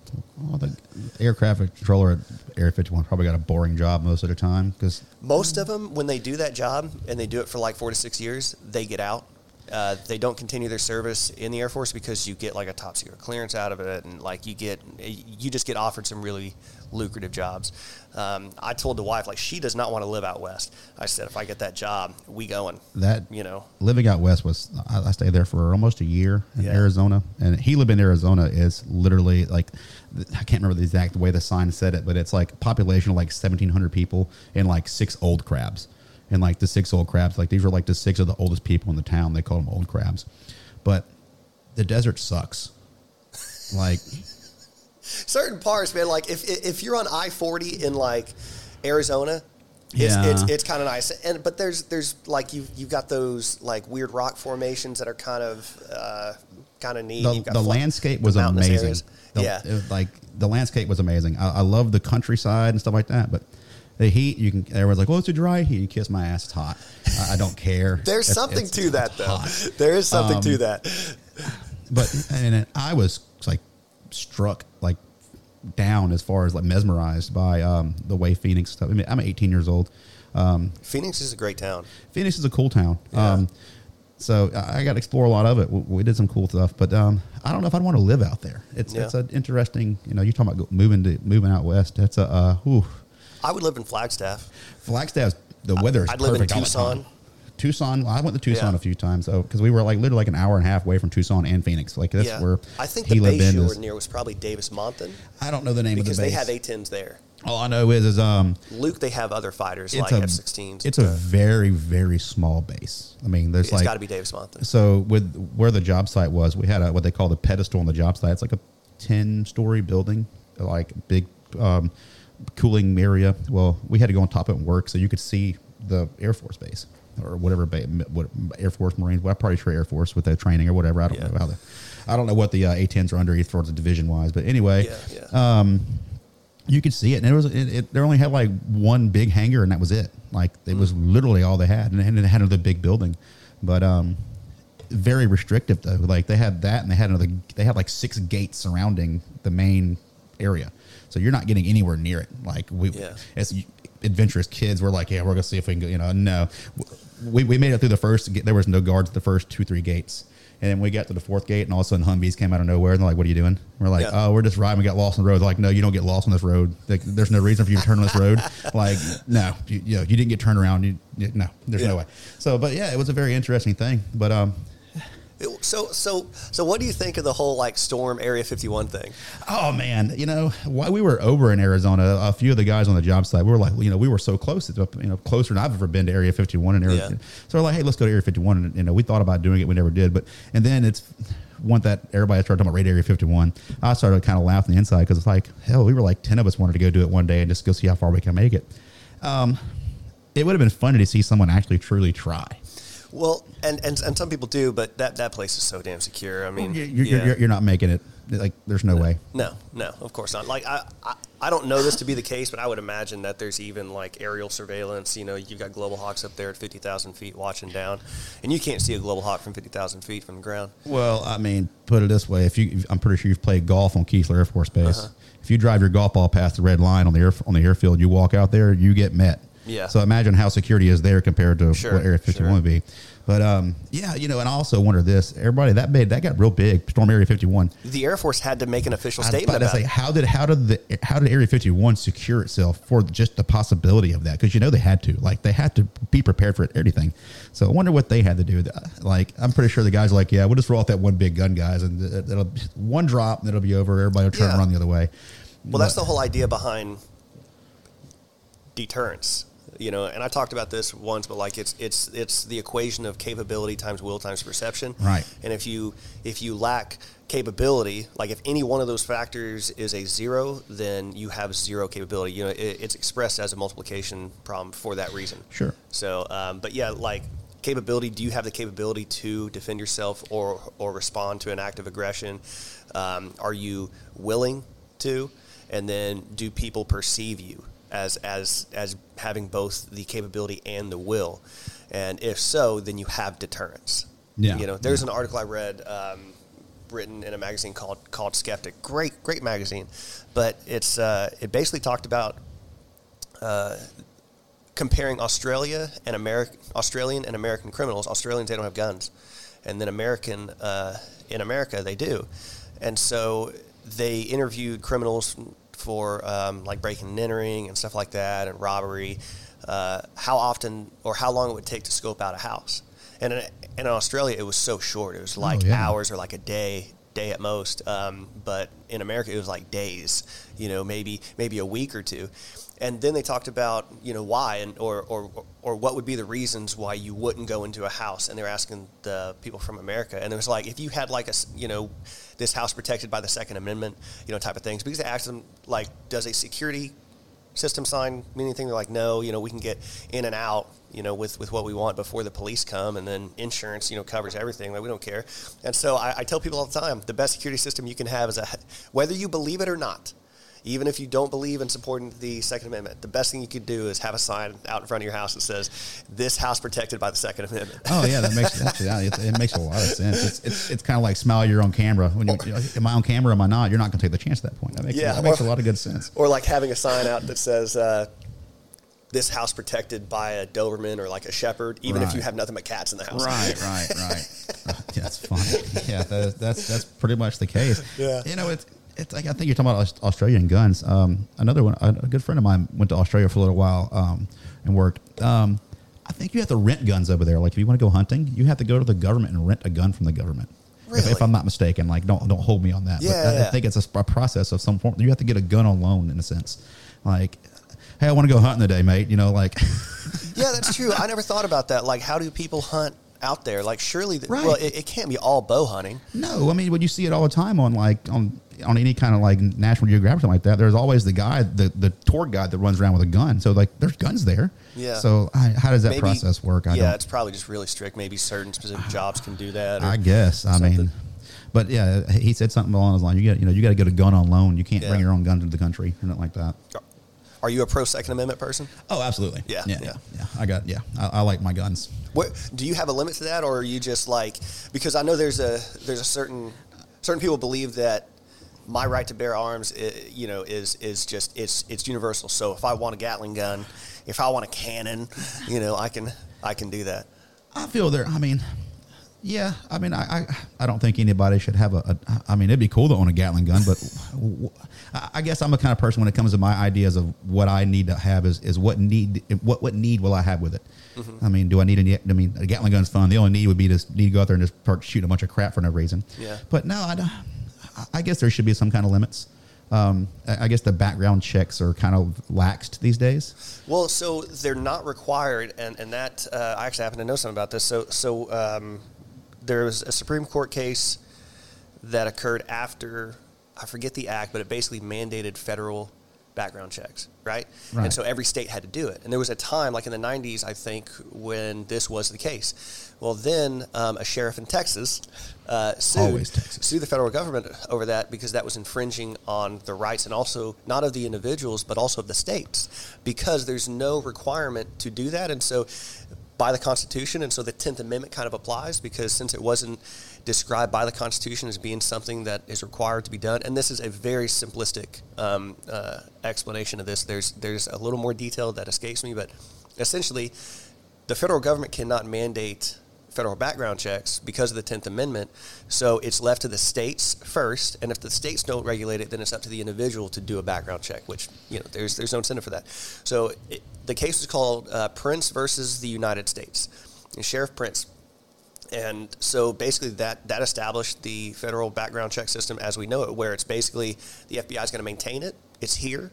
States, if you want to use it, we'd love to help you out. Right. So. I think there should be a little more to, because background checks, man, things change from year to year with certain individuals. I mean, and it's like, for example, I just got a gun not too long ago, and the last one I got, I have a concealed license, so I can go to my gun shop and just, all I get is hand on the card. I don't have to fill nothing out. Oh, really? Right. Like, all he had to do is that he had my number, and that's it. Everything's there. My background check is clear. Mm-hmm. Okay, well, that doesn't regulate and change much. So if I get a felony in between the last gun I bought and the next gun, I could, if it's not on the report yet, I can walk in there and buy a gun the next day and say, "Hey, John, thank you," and walk out the door with another gun. Yeah. After they've already taken all my other guns away and I've been to jail. So is there a way for, like, say if you did get convicted of a felony, it would surely update in the state system, and then would they revoke it, or you just couldn't renew it? I don't know. I guess you would hope they would acknowledge it real fast. Yeah. It's like I was saying, if you catch it before it gets to the system, what do you going to do about it? But it's just weird that I can go in there today or tomorrow and buy 2 guns in a row, and they don't check any. They say, "Hey, Heath, you bought one from us before. You're good to go, man." Yeah. So. But they're leveraging the process of approval for a concealed carry license, right? So you probably had to do a background check for that. Oh, absolutely, yeah. And but to your point, things change. Right, things change. So your mental state can change. Right, exactly. You know, your wife pissed you off one day and you want to go shoot up the whole town. I mean, what do you? I mean, okay, I'm gonna go buy a gun today. Yeah. So, I mean, then you got the people that's never bought a gun. They're not even nowhere near in the system, and they click. How does that? You know, how do you judge that? That's the next thing that I will say about the. If you don't have any kind of record, felony record, any kind of criminal record, and you've never owned a gun, but you're mentally unstable and you want to go buy a gun, there's nothing there. Yeah. So how can they, you know, if you're not. And that's what makes the issue complex. It's like you don't want to infringe. Like if we can both say, okay, great. Yeah, we don't want to infringe on, you know, healthy people, you know, law-abiding citizens and owning a gun. But then at the same time, there's a group of people that are just unstable. Right. And didn't discover maybe or don't realize or haven't yet had their dark sides revealed to them. Right. You know? Right. So, I mean, I guess we're all humans. I guess everybody has a little bit of sadistic side in them, but it's how far. It's how far do you let that come out? Yeah. But I guess you kind of use it the idea of like the checkpoint, the process of determining who can and cannot have a gun. It's like, who would you trust to drive your car? You know, John's freaking nuts. He's wrecked everything he's ever owned. But I mean, not everybody knows that. There's not. If he goes down the street and borrows a car, they don't know John's crazy and go drive into Pine Tree the next day. Right. So it's a very sensitive topic on background checking for a weapon. I can understand that, but I think there's something that can be done. I mean, obviously it's not thought of yet, but there's something that can be thought of to somehow. Because people are. I mean, right now I think it's a simple like, well, do you have any kind of mental problems? Have you thought about wanting to do this? Yeah. If you want the gun, you're not going to tell them the truth. For sure. Yeah, that's like in the military. They always have these signs up that say like really stupid stuff. So the military doesn't want you to drink more than 3 drinks at a time. Right. And so on your annual health questionnaire, you have to kind of disclose how much you drink, and everybody always puts like 2. Well, obviously. You know, like 1 to 3. It's like 1 to 3, 4 to 6, more than 6. But obviously, you always put 1 to 3. You know, and unfortunately, that becomes a statistic, and they leverage that and say like 85% of airmen under the age of 25 only drink 2 beers. Like, well, no, they don't. It's like getting pulled over by the cop. I've only had 1. Yeah. And it's this weird thing, like. I guess what you're doing in that situation is you're like, well, I want to be honest. I want to appear honest, so I'm going to disclose. I just don't want to be too honest. Right. You know? I love the drink, but I don't love the drink all the time. Yeah. So we're just going to keep it at that. Because they probably realize he can probably smell alcohol on my breath, so I'll just say 1. Yeah, 1. And that's perfectly reasonable that I'd be able to drive home. Yeah. Wouldn't you agree? Yeah, I had 1 before you pulled me over, and the 1 before that, and the 1 before. It was always just 1. Though. Yeah, like 1 at a time. Always just 1 at a time. Yeah. We used to make that joke, you know, back in my crazy life where you ride around drinking, you know, unfortunately drinking and driving, don't do that. But anyway, you know, people was like, what if you get pulled over drinking and driving? I'm like, well, I was not drinking and driving. I was drinking while driving. I was focused on one or the other, to be fair. Big difference there, Not guys. both. I was not drinking and driving. Big difference. I was totally doing them at the same time. Yeah. Tell that to the cops, see how fast that goes. Yeah. But back to the Second Amendment stuff, though. It's I don't know. I think there's a lot can be done, but then again, should we take away everything? No, absolutely not. I mean, like California's got the strictest gun laws in the state right now, in the United States. I mean, and they're like no 30-round magazines. Well, I don't really understand. Like, okay, I mean, what's the point? I think it's to reduce the potential damage that somebody would be able to do. You can, and my point back to that is, I mean, you can reload 10-round magazines just as fast as you reload 30-round magazines. Yeah. I mean, I don't really. They would just buy more 10-round magazines. They're not. I don't think that's going to restrict the threat of. Mm-hmm. I mean, yes, understandably, as far as counting numbers of bullets, you know, if you go, you got 10-round magazines and 10-30s, obviously there's more. But it's a simple fact that they're going to bring what they need to justify what they're trying to do. Yeah. So, and it doesn't matter. And they're probably not going to care about the legality of it. No, absolutely not. And again, it goes back to the whole, okay, let's say they have all these strict gun laws. They got strict meth laws, but that doesn't stop people from going to buy meth. Yeah. They're going to buy and get what they want to use what they have to use. Mm-hmm. So, I mean, I don't know. It's one of the touchiest subjects right now, in my opinion, that's going on right now. And that's the problem, too, is that a topic, a concept that's so divisive and so polarizing, people aren't going to talk reasonably about it because they don't trust the other side to do that, you know? like I agree. There's probably something, and I think, unfortunately, the pro Second Amendment person is going to have to accept that maybe it is going to come down to better analysis, better, and I say analysis as like analysis of the individual. So background checks are going to be part of that. Maybe a little bit more restrictive. Maybe a mental health screening. Stuff like that. Maybe like in every 2 to 4 years or something, do that. But they had a guy. I don't know if he was actual military or not, but he was one of the big trainers for the military because there's so many different private sections and stuff like that in the military. But he said the biggest thing, he said if you're going to own a gun, you should be required to qualify with that weapon from a qualified agency and show that you are still proficient. And it hadn't really nothing to do with how accurate you are, but if your mental capabilities, that guy's an instructor's going to watch you the whole time you're there while you're training, and he's going to make sure that you're mentally capable of doing that. And that was one of the things, like with my concealed carry license, that was, I guess, the benefit of that is when I had to go to a range and shoot for so many hours to get my concealed carry. You don't have to, but I think at the time they were like, it was something, anyway, it might have been a voluntarily thing that somebody just told me I would have to do. But anyway, that guy was there a few times, and a few people, he walked up and he said, you might want to reconsider if you're going to want to carry a sidearm on you or not.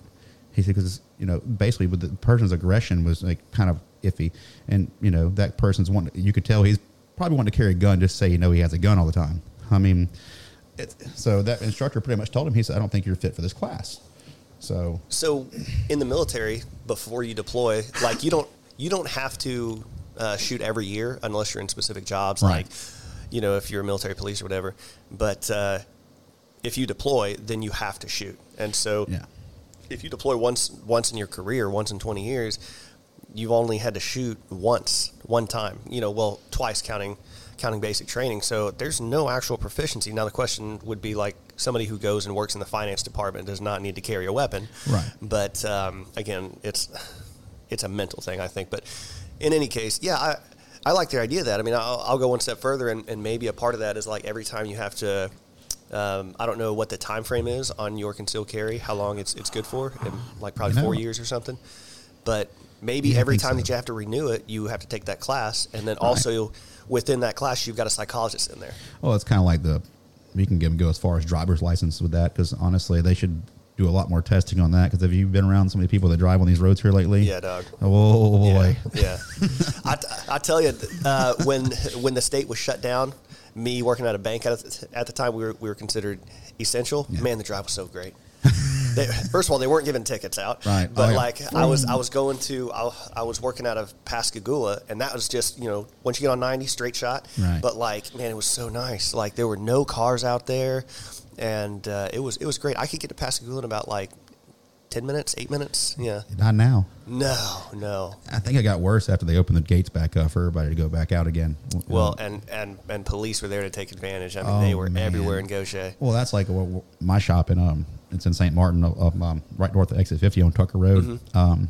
And when they opened everybody back up and said you could start going out again, we had state troopers they were like hunters waiting for a deer to walk by. It was crazy. Yeah. We started playing games because one always parked in front of our shop and used our driveway. And it was he's going to write several tickets a day. But before that, he wasn't there. He was there was no state troopers around, and we would people were flying down Tucker Road. I mean, it was bad. Mm-hmm. But people are getting it's scary now. I don't know if it's because of COVID and the more of the fear of people, but it's driving's getting worse. Yeah. Well, and so I lived in Navarre for 2 years, Navarre, Florida, mm-hmm. just west of Fort Walton Beach.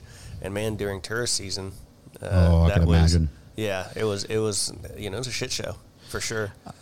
Yeah, because you got all crazies from all different around the world. Mm-hmm. Florida drivers aren't the greatest already as their own. Yeah, and of course, the area in Florida is notorious for having a large geriatric population, but you get those drivers as well, so.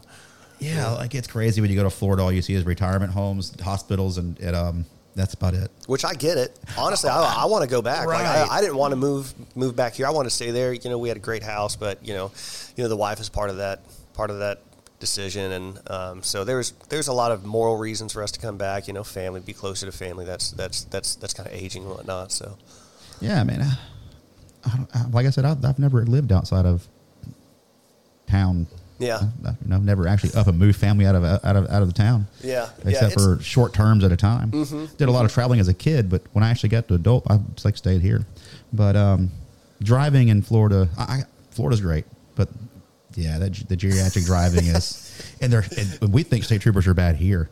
Florida state troopers. Blood, son. Oh my gosh. Out for blood. It's like there's like 6 of them lined up. And they like rock, paper, scissors. Who's going to get that one? It's like, yes. Yeah, I would love to talk to somebody and find out if there's like a network on I-10, because you see them kind of like spaced out, and I wonder if they'll like call the person that's like they have to 2 miles later, because it seems like that. I guess that's the response. It makes sense, but Texas was the worst. Yeah. We drove to Arizona obviously because of all the tools, but on the way back, I got a speeding ticket in Texas, which the speed limit in Texas on I-10 was like 85. Like you could book it. Were you in North Texas? No, I was going across I-10 through Texas. Okay. So yeah, like, there's like certain San Antonio, areas, stuff like that. It's like 80 mile an hour speed limit, so you could just book it. Yeah. Well, my dad got sick over there. He got diagnosed with cancer, and we flew him home because he couldn't. He was too sick to make the drive back. Well, on the drive back, I was cooking at home. Well, I out of nowhere, the state trooper's behind me, and he pulled me over. They got me with aerial surveillance. They have planes that fly around and clock you with an airplane, and the cop just comes out of nowhere. That was the most mind-blowing thing in the world. So after that, the finish on the drive, like every time I saw a plane, I'd slow down. Like I've never had to slow down for a plane before. You know, it's funny. I've seen signs that say something like "speed monitored by aircraft." Right, I think is the sign, and I've always thought, like, man, there's no way you're paying somebody in a helicopter to like fly around with a sniper gun, like pinging you with a radar gun. Shoot. And to be honest with you, like I even question the validity of that, because the whole problem, like I got into an argument with a cop one time because he pulled me over, but he wasn't facing me. He was like, so like he was facing the direction I was driving. So the radar gun, if he's pointing it at me, it's moving further away. Right. So you can't get a signature that way. And so he was full of shit, you know, first of all. Right. But a plane, it's kind of the same way. Like unless you're right in front, and of course you've got the issue of like the range of the radar gun, matching like speeds, matching exactly. altitude, and all that. How there's are you so many doing variables. That? You know? Yeah, but it was mind blowing to me. The cop's like, I've been following you for miles. I'm like, I didn't know you were there, man. I'm moving. He's like, well, the airplane clocked you with this. I'm like, airplane? Wait a minute here. Hold on. He should pull me over. Land this. Could you imagine? Could you imagine a plane just kind of pulls up and just stops you? Get out of there. What? I mean, I have seen a plane emergency land on a road before, but not for that reason. But what was that like? I was in kindergarten, so I really didn't. Is that here? No, actually, it was up where I moved to Ocean Springs when I was in 4th grade. Me too. Yeah, really? Yeah.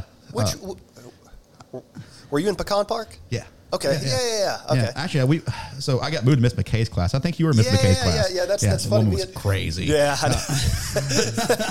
That's right. Right. I couldn't remember if we're in the same class in 5th grade or 4th grade, but yeah, I think in 5th grade I was in Miss Guy's class. Yeah, I was in Miss Krobe, I think, in 5th grade. Yeah, Miss Krobe. Miss Krobe or Miss Tynes. I can't remember which one it was. But anyway, kindergarten, I was in Columbia, Mississippi. That's where I'm originally from, which is like right beside Hattiesburg, a little bit west of Hattiesburg. We were coming home on the school bus one day, and all of a sudden this little Cessna just right down in front of the highway. We're like, wow, that's, kind of, I don't know. Pretty rad. I guess he ran out of fuel or whatever. There was nothing wrong. He just touched down and rolled over this little field, and everything was fine and dandy. But and they had one emergency land on I-10 not too long ago. I think I remember that. Maybe 4 years ago, something like that. Yeah. But he had something to do with his one of his flaps were messing up or something like that. So he did emergency landing. I don't know. That would be an issue for a pilot landing on a road because like the cars don't know you're coming. Yeah, they discover pretty quickly. Absolutely. Because they float in and they'll see a shadow and naturally if you see a plane there, like your inclination is not to just keep going. You're probably going to slow down a bit. And so you'll have that effect. But yeah, man, it's crazy. Right. I mean, it's I moved 4th grade, moved down here. Had Miss McKay. Pecan Park was like overpopulated at the time. And like our class at that time was huge. So they put me in, I can't remember what teacher at first. Then shortly after put me in Miss McKay's class. They brought her in and put a bunch of kids together. But I've been down here ever since. I mean, Yeah. living in good old Ocean Springs. It's a good.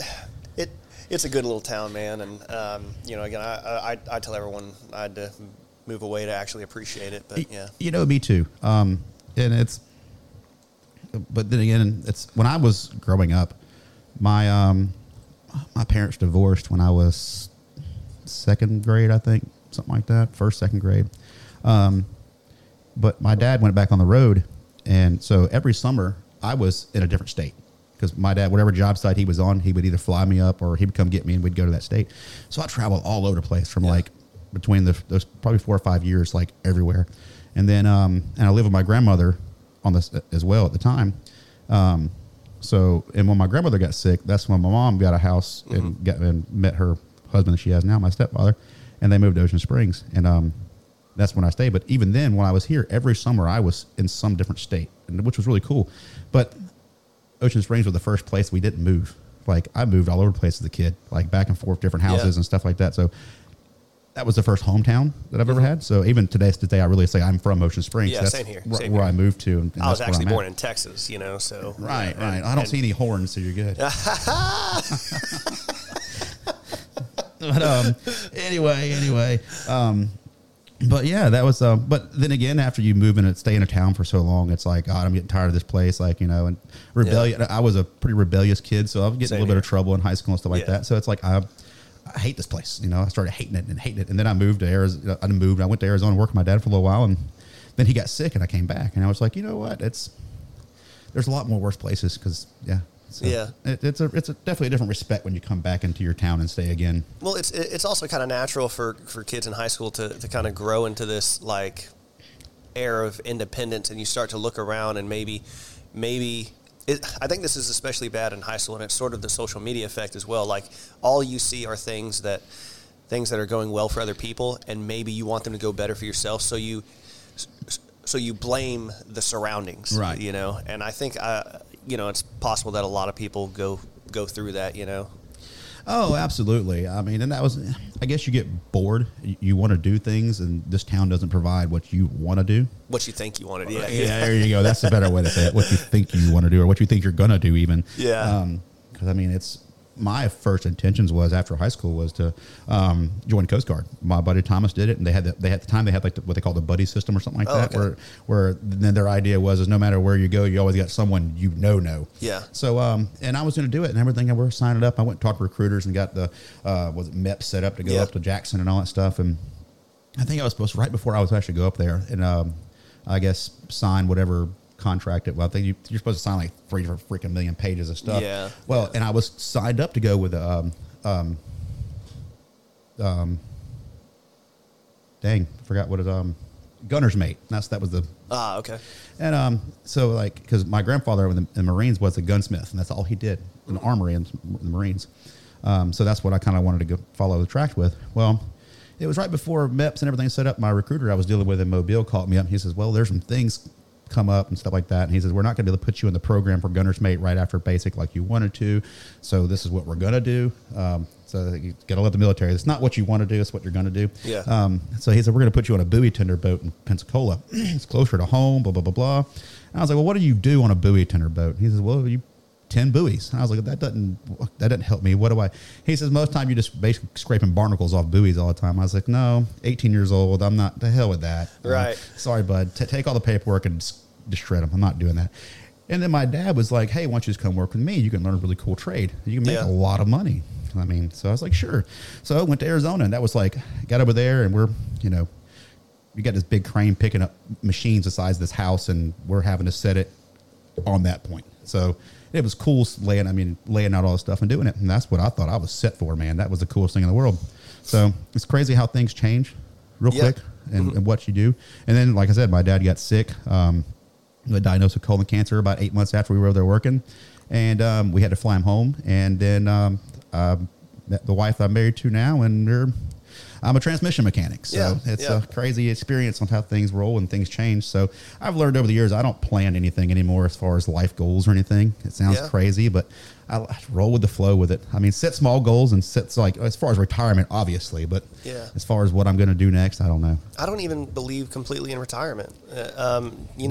Retirement kind of emerged because, like, you got to think about the people in coal mines, man. I mean, they can only work till they're in their 40s or 50s, and then they've got black lung, and they're going to die soon, so they might as well take it easy, and you got to save up money for that.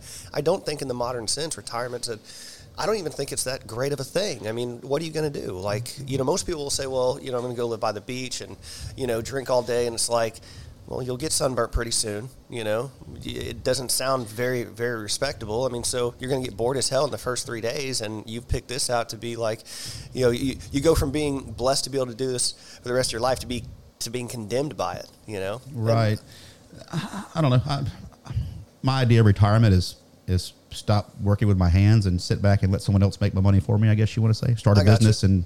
But as far as fully retiring and just being a bum, I don't know. That's pretty much what I like the way I call it. I mean, Well, I'm worried about I've had people in my life go through like cognitive decline, and I can't help but think that it has something to do with like fully retiring and not engaging in either creative endeavors or some sort of mentally stimulating thing, because again, atrophy is a real thing, so if you don't use a muscle, you're going to lose it. I mean, why is your brain any different?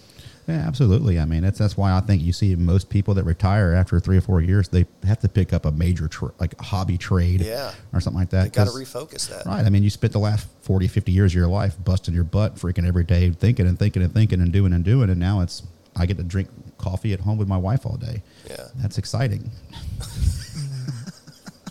Are you just saying that?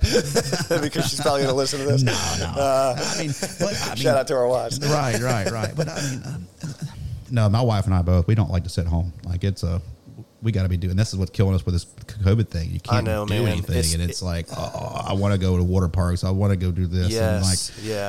And Yeah. It's this.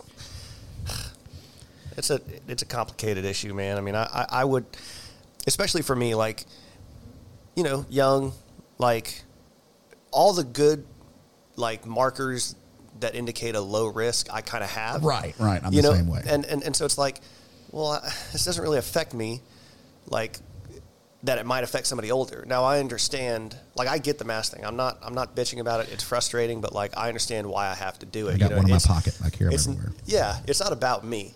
It's not.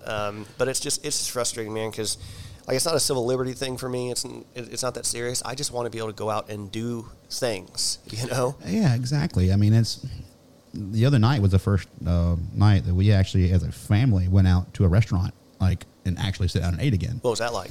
It wasn't bad once we got there and sat down, but it's like the whole time you're walking in, you're like, everybody's wearing masks. And I was like, and that was like before we went, we were like, does everybody got to wear a mask? I'm like, all right, Einstein, think about this. How are you going to wear a mask and eat? Because I'm not going to play that lift a mask game. I won't go. No. Yeah. So anyway, we get there and they said, well, you got to wear a mask while you're in line. And when you get to the table, you can take the mask off and you're good. Yeah. So we went there. And, but even then we had to reduce our parties because it was for a birthday. We had to reduce our party size down because we have like 8 people. It was only 4 at a table. So which to me is kind of confusing because if you just grabbing random people in a restaurant and put them together, but if you're social distancing yourself with the people that you've already been around anyway. So, but it was definitely different. The food tasted, because like you hadn't eaten a restaurant, got to win. So it was like a 1-year-old eating bacon again for the first time. You're like, oh my gosh, this is the greatest stuff in the world. Yeah. So, but it was different. Now, being that I went there for one time, does it mean I'm going to go every weekend again or what we used to do? Mm-hmm. No. I mean, there for a while, we used the restaurants and going out as social stuff. I mean, my wife and I usually go at least maybe twice a month. We would go out before that and have dinner with the kids and all that stuff. And that came to a screeching halt real quick. Yeah.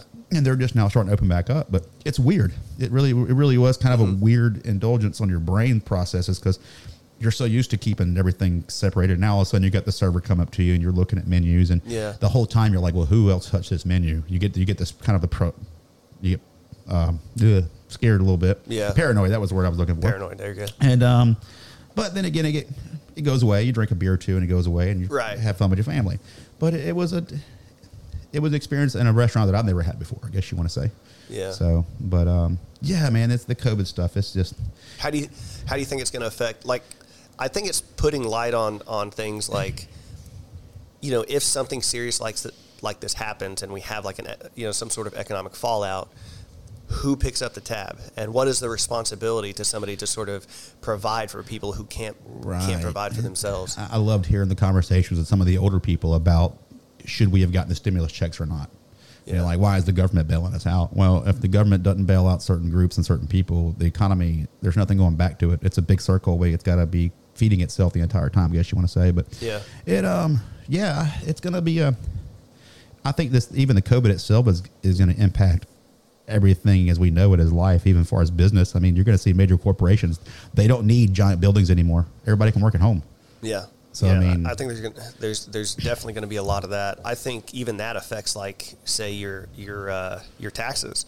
I think you could see tax laws being rewritten because now your home is essentially a place of business, right. And so when you have a business out of your home, you get to take that out on taxes. The square footage, the relative portion of your property taxes and mortgage you get to take out on taxes. So now you're doing that all year. Essentially, every person is a sole proprietor, and if most people work in the home, well, that gets taxed. Oh yeah, absolutely. I mean, think about real estate or commercial real estate people right now. Yeah, it's going to affect them big time because nobody wants to buy any real estate commercially anymore. So I mean, how is that going to go with all this new stuff they're building? So I mean, well, office buildings I think are going to be hurt. I kind of think what you're going to see is a growth of rentable office space like cubicles and rooms and whatnot. I think they're going to convert to a model like that because I mean, again, it's like.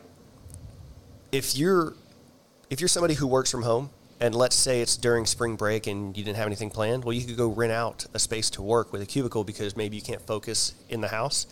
That seems to be viable. Or like during the summer, maybe you have to go out and spend 4 to 6 hours renting out a cubicle every 2-3 times a week, but you can't do it at home because the kids are home for the summer and.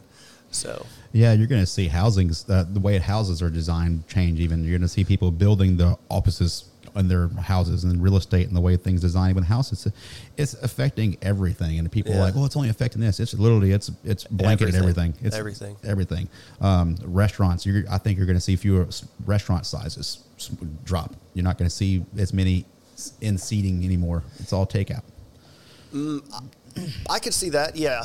I could see that effect. I could also see them getting bigger because of social distancing. True. Or maybe you'll see more multi-floor restaurants.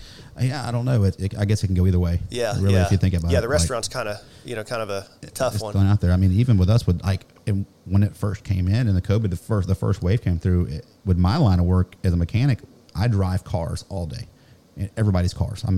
So. Oh yeah, that was an iffy situation for us because we physically had to shut down just people coming up and having a test drive. We had to schedule that now and bring your car. We got to sanitize it. We got to let it sit for X amount of time and let everything sanitize properly before we could even drive it. So that was a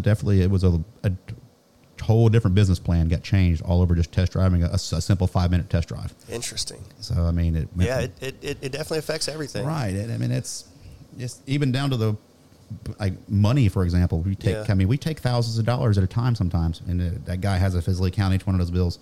Well, think about at a bank. We had the same issue, because we're handling all this money, and even right down to this. So after you leave, I'll sanitize your mic and stuff like that. And then what I was doing also is I was during sunny days, I would set all my equipment outside and get that UV light, and that could just be bullshit. Who knows? Right. I'll tell you what, you work in a bank. How do you feel about this coin shortage thing?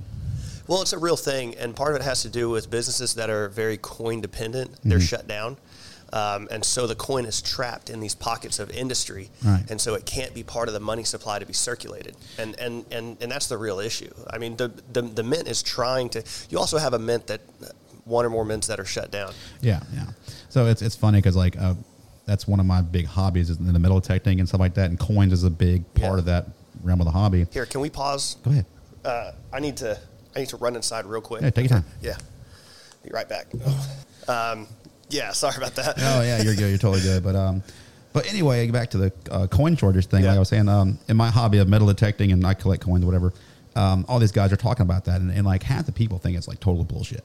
Yeah. And I was like, well, I don't know. It's like banks are still, you can, whatever, back and forth on the coins. And well, people have a misunderstanding of banks. Period. Like I've seen people come in, and I don't work at the bank anymore. But they'll come in and want to like cash a $40,000 check.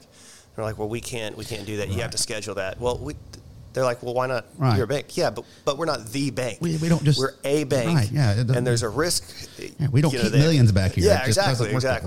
But but there are people talking about coin shortage. Says if these guys that collect coins, like that's their main thing, they have stockpiles of coins, and it's freaking funny because they're like, you're not getting my coins, and I guess I understand why you're keeping them, like but you don't want to give them back. But like there's guys on Facebook that take pictures on these groups, they have like 5-gallon buckets of quarters and stuff like that, like that they're going through, like what they call coin roll hunting. They go to the bank and they'll get $500 worth of quarters. Oh yeah, and they'll look through for silver or just different errors and the stuff like that in them.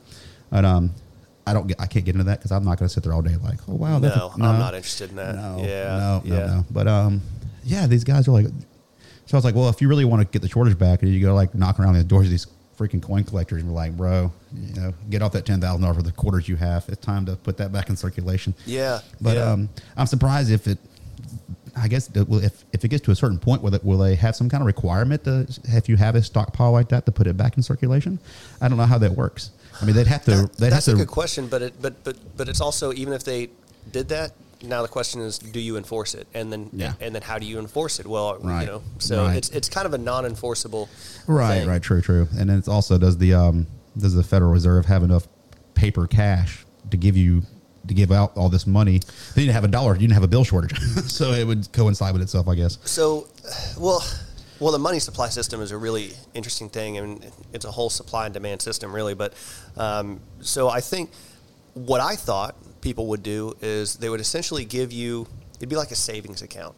So banks would operate like, well, not a savings account, but they'd essentially pay you like, hey, look, we're going to give you 10 cents for every dollar worth of coin. Kind of like a money market thing. Yeah, exactly. So it'd basically be like a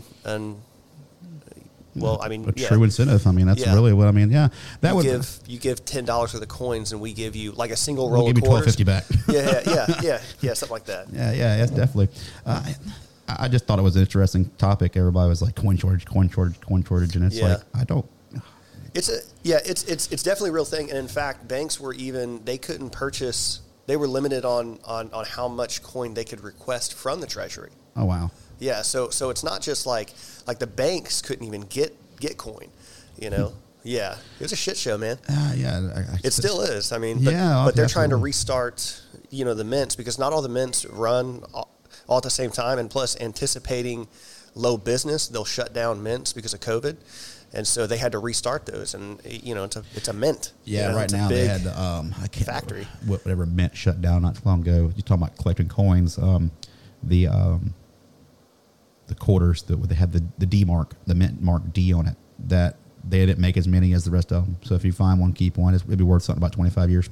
Oh, wow. Yeah. Well, I've been finding, I usually look at all my coins, like when I get them, I'll be the guy in line, like kind of I do that. Looking at the year and stuff like that. So I've got a number. I've been finding a lot more silver nickels than I have quarters. I don't mess around with dimes, but quarters I'll look for. But I've found a couple of buffalo nickels. I gave one to my father-in-law, and because he collects coins. Nickels are iffy when it comes to looking for silver, because they made them for a certain few years with silver, and they stopped and they went back to them, and it's like, oh gosh. Dimes are iffy. Obviously, it's anything 65 or older is going to be silver. But it's just the sheer weight of a dime. The only dimes you look for with like good dimes are like the Mercury dimes or the Barber dimes. Those are worth looking for, worth having. And what are those? So kind of hard to explain, but the Mercury dime has almost like a Greek look to it, like a Greek head. It's got the little Mercury bars, whatever they wear on their heads. But they came out in like 40 something. Okay. If I'm not mistaken. I'm not a true expert on all of it yet. That's another thing. Learning coins is, oh my gosh.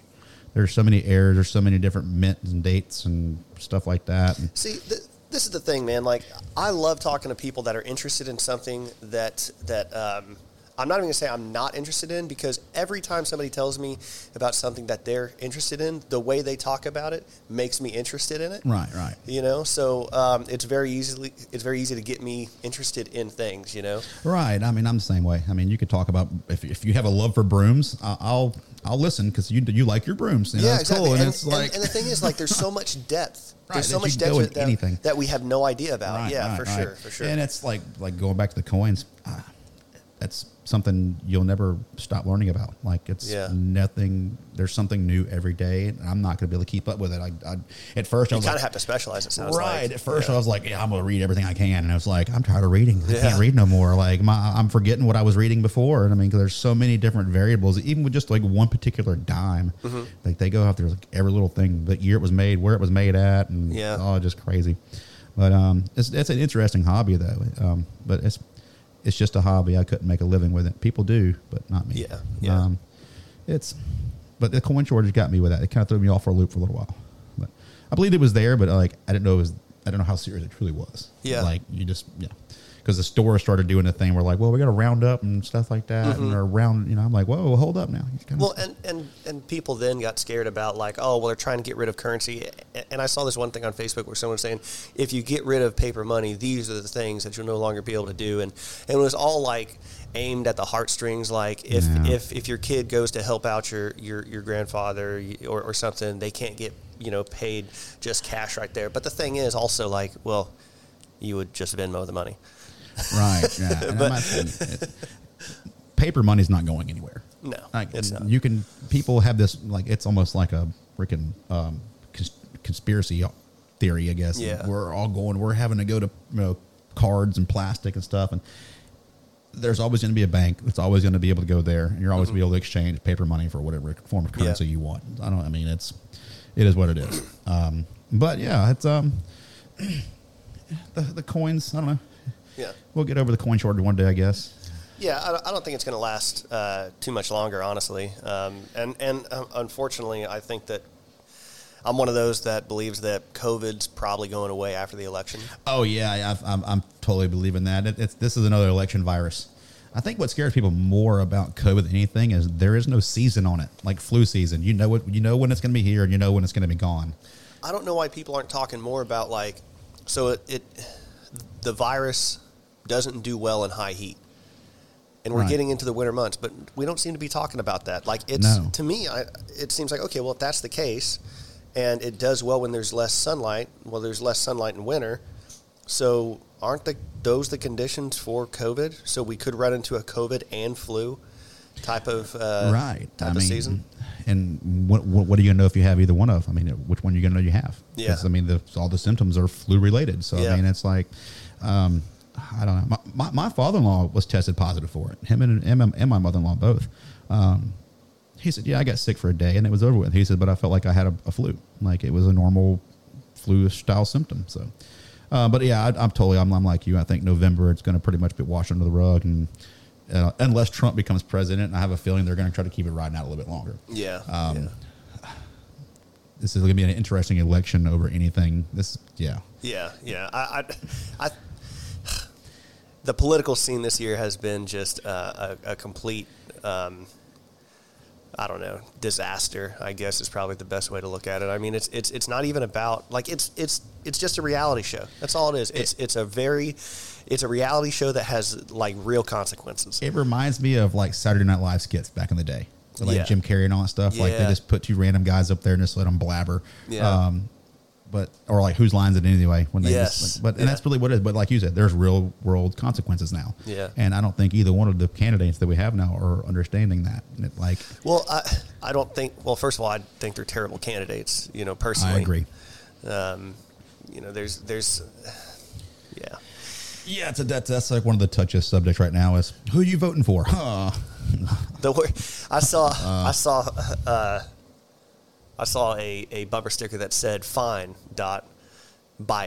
Had the Biden envelope, and then below it said, "But this is bullshit." You know, like fine, Biden, but this is bullshit. That's good. I like that. Man, I don't know. It's going to be, like I said, this is one of the most interesting elections that I can remember as an adult. I mean, I can't vote. I don't think I can vote for Biden without seeing a debate, because I don't think he's there. And to me, I think it wouldn't surprise me if the strategy of the Democrats is to get him in office, have him resign, Kamala Harris takes over, and then in the next speaker is not Nancy Pelosi, and she's available to become the vice president. Right. Yeah, I saw they were talking about that because they went down the chain of command of how the government works, stuff like that, and that is the. But you don't move up. Like, that's a misconception people have. Like that's the line of succession for who would be president. It's not the line of succession for vice president, because it's possible to leave that seat empty.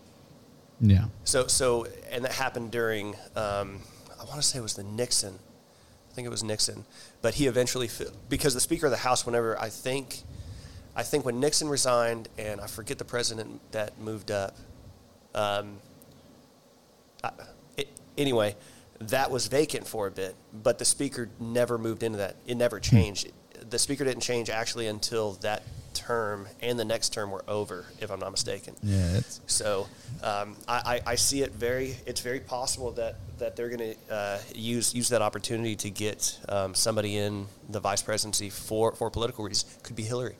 Oh, you know, that'll be interesting. Yeah. You hadn't seen her being on any kind of form of news right now with that lawsuit and stuff that was going on with her having to go support in court. She kind of hunkered down and went quiet for a little bit. I guess she didn't want nothing on it right now.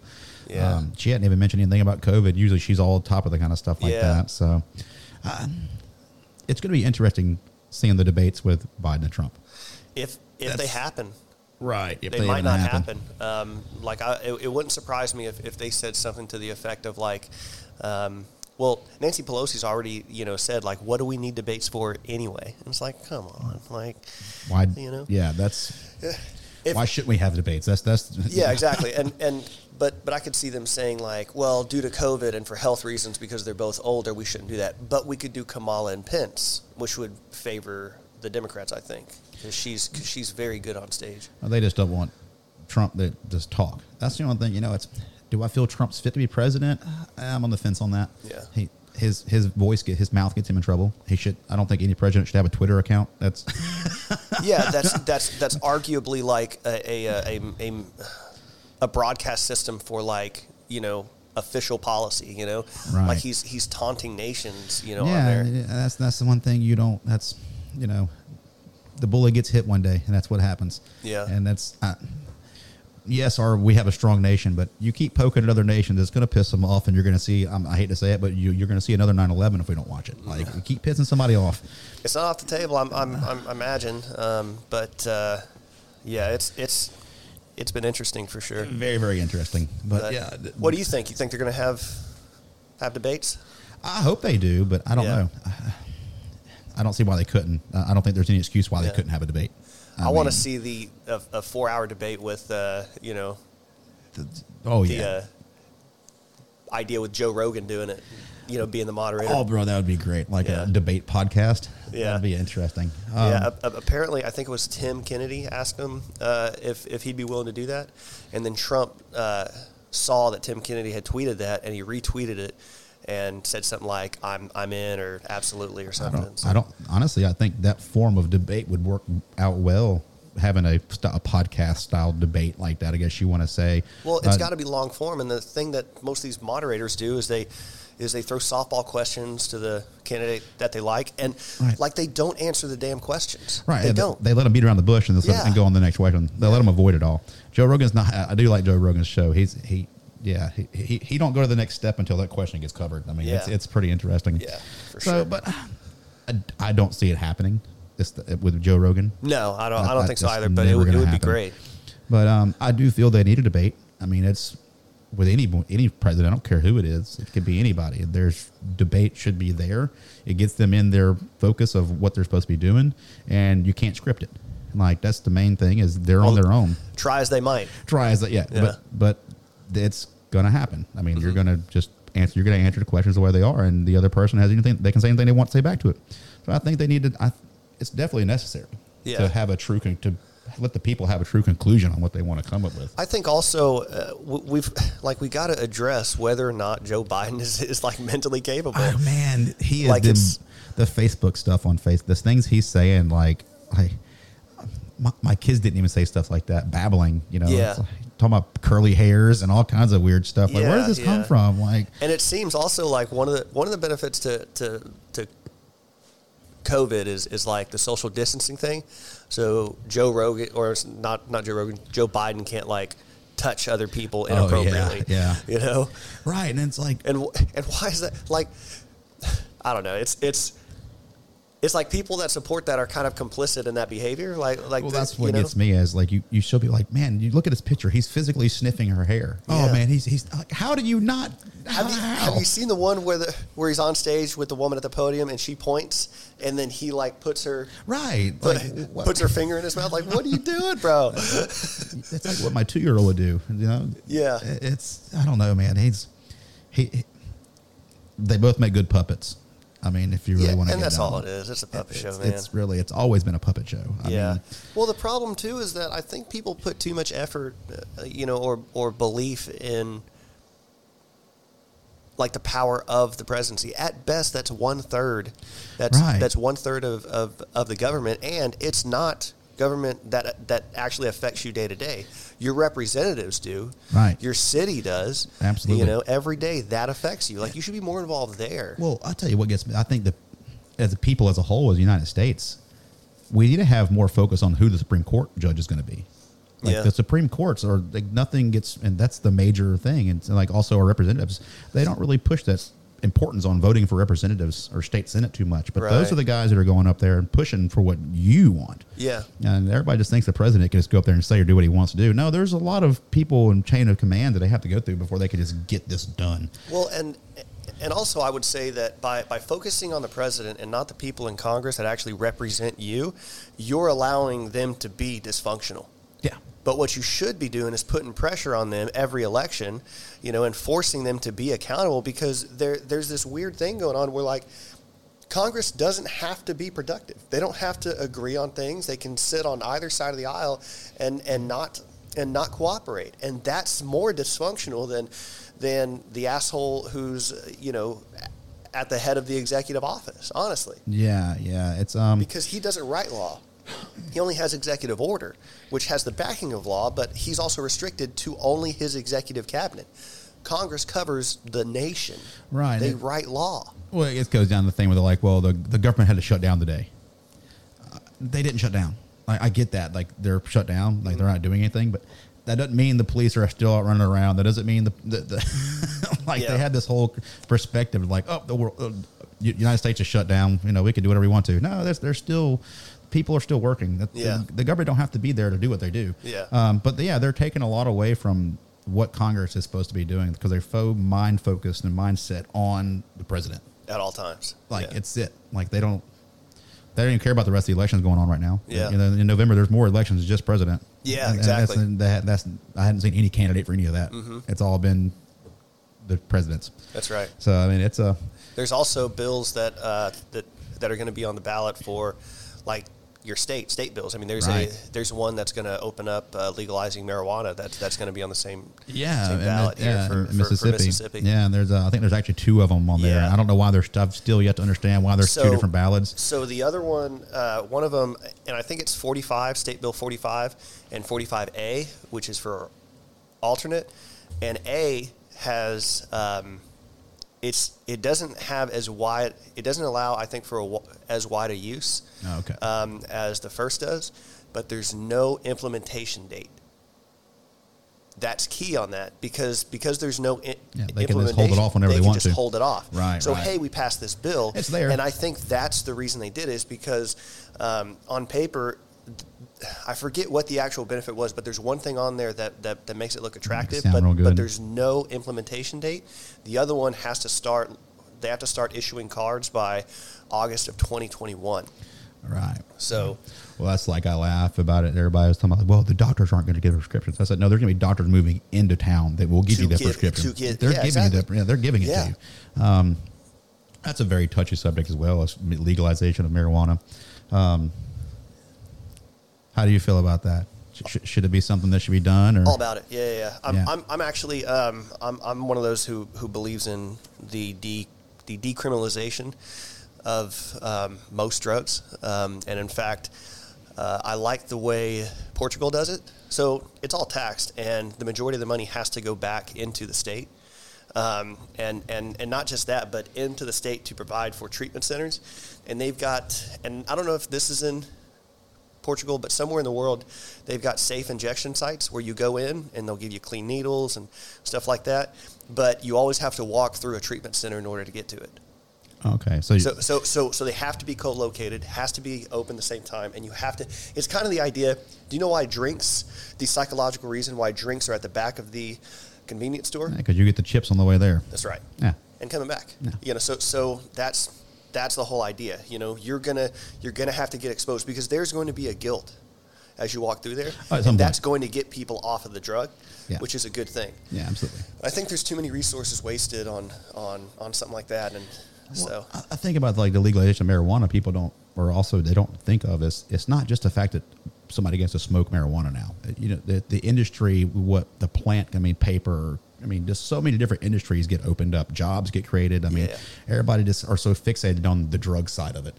I'm all for it. I'm like you. I might as well just go full blown with it and let everybody do what they want to do in a sense. There's got to be a lot of restrictions and a lot of regulations and a game plan set. You've got to regulate it to some degree. Like you don't want someone that's 14 years old. Right, absolutely. And that's but everybody keeps giving a bad finger. Colorado has done amazing with it. Yeah, they've also created some problems because people have kind of flocked there. True. And so it has created an inflated housing market. And that's the thing I would worry about with Mississippi. Yeah, our market sucks already as it is. Yeah, well, it's but it would drive the cost of homes up. And if it doesn't, it would do two things. It would drive the cost of the available inventory of homes up, and then it would also bring in contractors who are going to build the shit out of homes. Right, and you can see micro homes and stuff. But Mississippi doesn't want it because they make so much money on arrest every day. It's just unheard of. But they would make so much more money by taxing it. Well, all right. So much more money. So Mississippi has some of the most fertile soil I think the most fertile soil in North America in the Mississippi Black Belt. We're the only state that has a federally funded marijuana grow facility in the United States. Oh, really? Ole Miss has Mississippi State has a federally funded pot farm. Hail State. Yeah, Hail State. Yeah, right. Bulldog Bash. That's why we go there, boys. And it's not really for me. Like I can't smoke weed, but I use it to self-medicate. I raced a dirt bike in 12, 13. Yeah. And tore it up. And I'm not, do I use it for recreational? No. Now, do I will? But yeah. I spent 30 days in jail in 2018 over it. Really? Yeah. Because I went to a friend, my brother's house up in Hattiesburg and lay home, went to roadblock, and the dog was there while the cop was talking to me, walk around, and I had just enough for my self-medication time. And 30 days in jail. Holy shit. Yeah. It wasn't the point of getting arrested for it, but is when you go to court, he's like, well, can you, this, you get this as your options. And that was the best option, I guess. Gotcha. But the way the city made like $185 a day off the state for me being in there for those 30 days.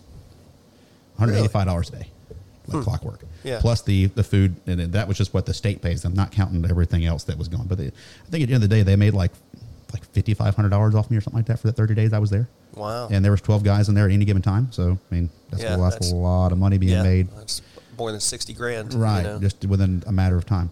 So, yeah, they're going to lose a lot of money. I see. Over arrest. Okay. So you're talking about like the private prison system. Right. That's, or the citywide, the county's facility. So I was in Lamar County. Oh, okay. So the counties are going to lose a lot. Like, no, I didn't actually consider that. Yeah. So the city of Purvis, which is where the Lamar County jail is, the city of Purvis, it's a dry county. They don't do alcohol. They don't sell any beer. They don't have casinos, obviously. So their main form of in-town resources and money that's contributing is from the jail. Because you get caught driving through that town with a can of beer in the car. It's a container, and it's alcohol in a dry county. It's a ticket. It's a fine. If you can't pay it, they take you to jail. So they make a lot of money off this stuff because of the aspect. That's why right now they're not happy, because the Tate Reeves implied the whole they dropped the dry county thing, where you can't the city still has a choice of where they want to sell alcohol or not, obviously. But like, if you go to Hattiesburg and buy you a 12-pack of beer or a bottle of whatever, and you bring it back home and you want to drink it at your house, it should be legal. And if you get stopped along the way, they can't write you a ticket for that. I mean, there's no reason for that. But there for a while, if you were driving from the coast to Hattiesburg, it's going from a wet town to a wet town, and you go through Lamar County, which is a dry county, and you got a 6-pack of unopened beer in your cooler, that's 6 counts of alcohol in a dry county. No kidding. Yeah. I mean, it gets a little deeper than that, but that's basically what they're going to get you, possession of alcohol in a dry county.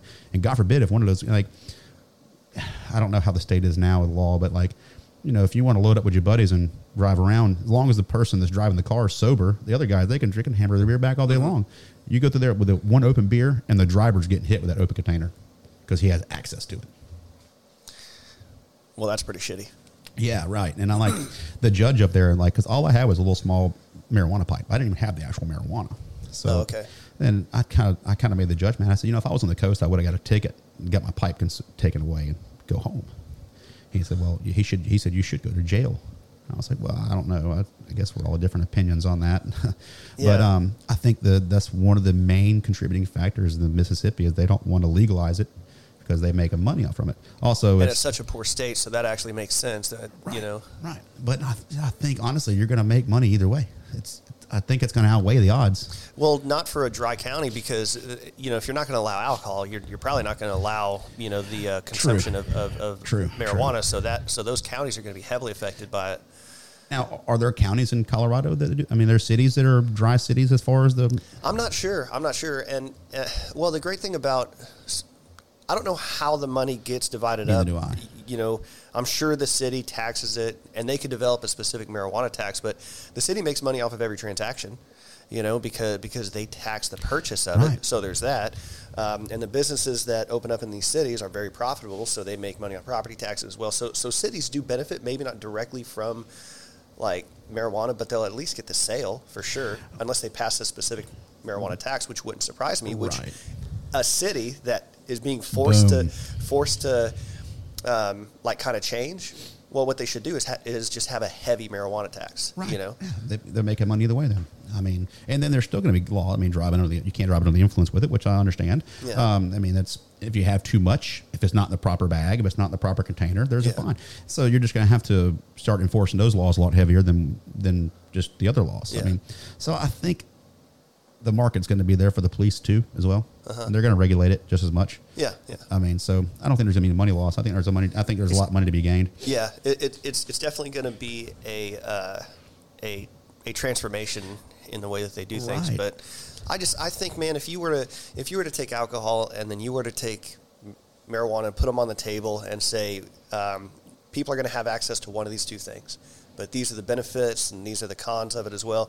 And I think you pick marijuana every time. Right. And I believe that. I mean, you got to look at the aspect of how many drunk driving accidents do you see compared to people driving under the influence of marijuana? Or you can't consume marijuana and overdose. Yeah, you can't overdose, but you can get alcohol poisoning and die. Right. I've done in high school. I've tried to die from marijuana. That was like a purpose thing. We're like, we're gonna do it. It's like a rite of passage of being an American. Like you just have to get to that point, you know. And and that's the thing. Also, it helps with. I mean, you're going to see the drop in overdose cases.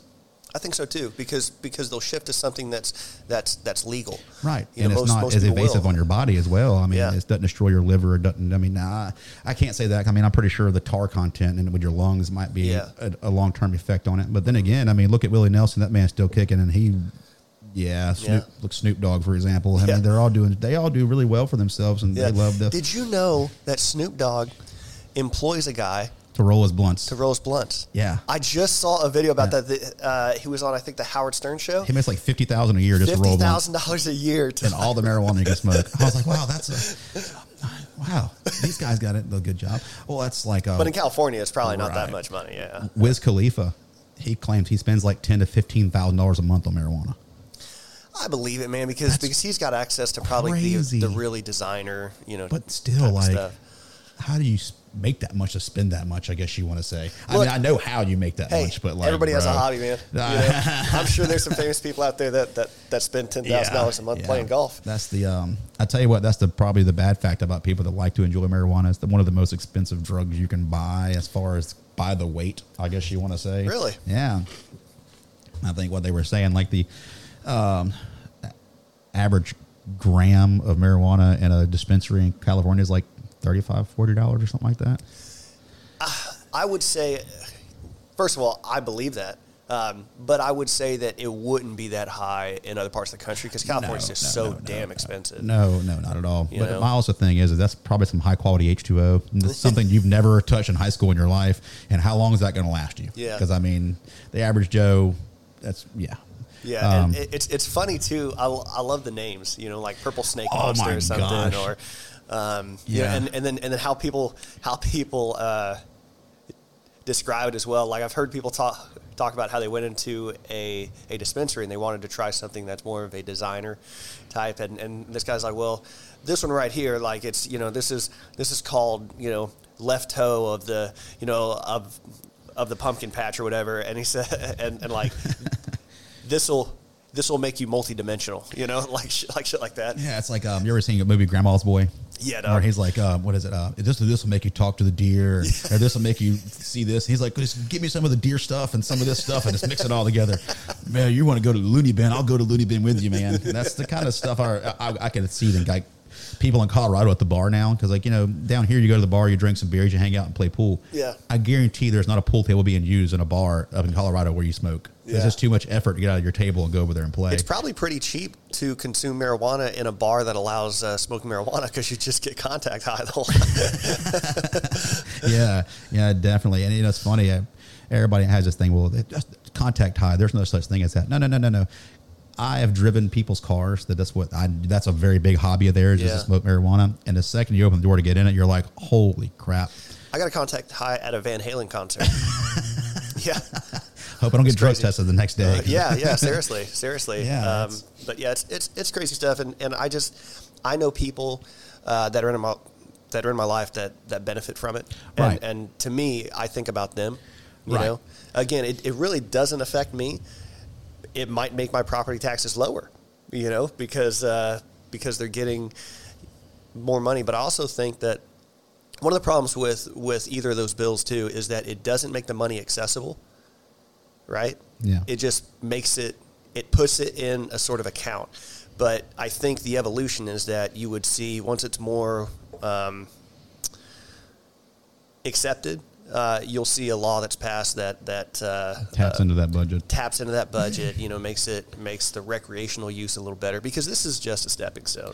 Oh, that's all it is. There's going to be at least one or two more bills that are going to make it more accessible and decriminalize and stuff like that. I think the main thing is that I don't know if even Mississippi, the whole Bible Belt, because that's going to be the last ones to do anything as far as legalizing of any kind of form of any pill or other than what the pharmaceuticals say it's okay to do. Yeah. That's another big push that's keeping it from getting legalized is the big pharmaceutical companies don't want it because it's going to take away from their revenue of people taking narcotics and opioids. Yeah. Well, and I was surprised moving back that there were CBD shops here. Yeah. Yeah. But yeah, it's like I said, for a person, I mean, it's like I said, I wrecked the dirt bike in 9, 10, something like that, 11, and tore my shoulder all the hell in back. I got a couple of vertebrae on my back that I probably need to go have surgery done, but I refuse to have back surgery on my back. Same here. I've got the same issue, or a similar one. But and the doctor's idea was here's a whole bunch of muscle relaxers, enjoy your life.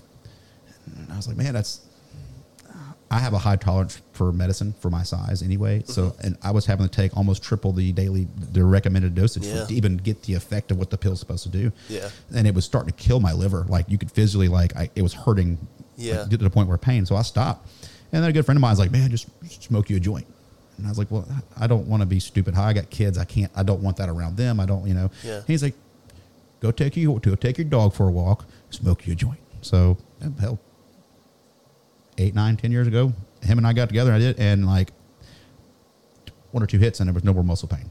No issues. My back felt fine, and that's... How long did it last? I could sleep that night, all night. That sleep the next morning, like I wasn't stowed up that next morning. So during the day, I don't know. Like I said, I work and stuff like that, so it's not like I recreationally got to go blow down on it. Yeah. But when I do need it, it serves its purpose. It lets me go to sleep, and the next day I'm not stowed up and having to do some weird stretches or something like that to get it all back in rotation. Because back stretching is the worst thing in the world, and I try to avoid it as much as possible. Yeah, I went through transitioning out of like kind of active duty. The medical thing was kind of difficult to transition for me. And so I was on this like, pain medicine or getting like a shot in my back.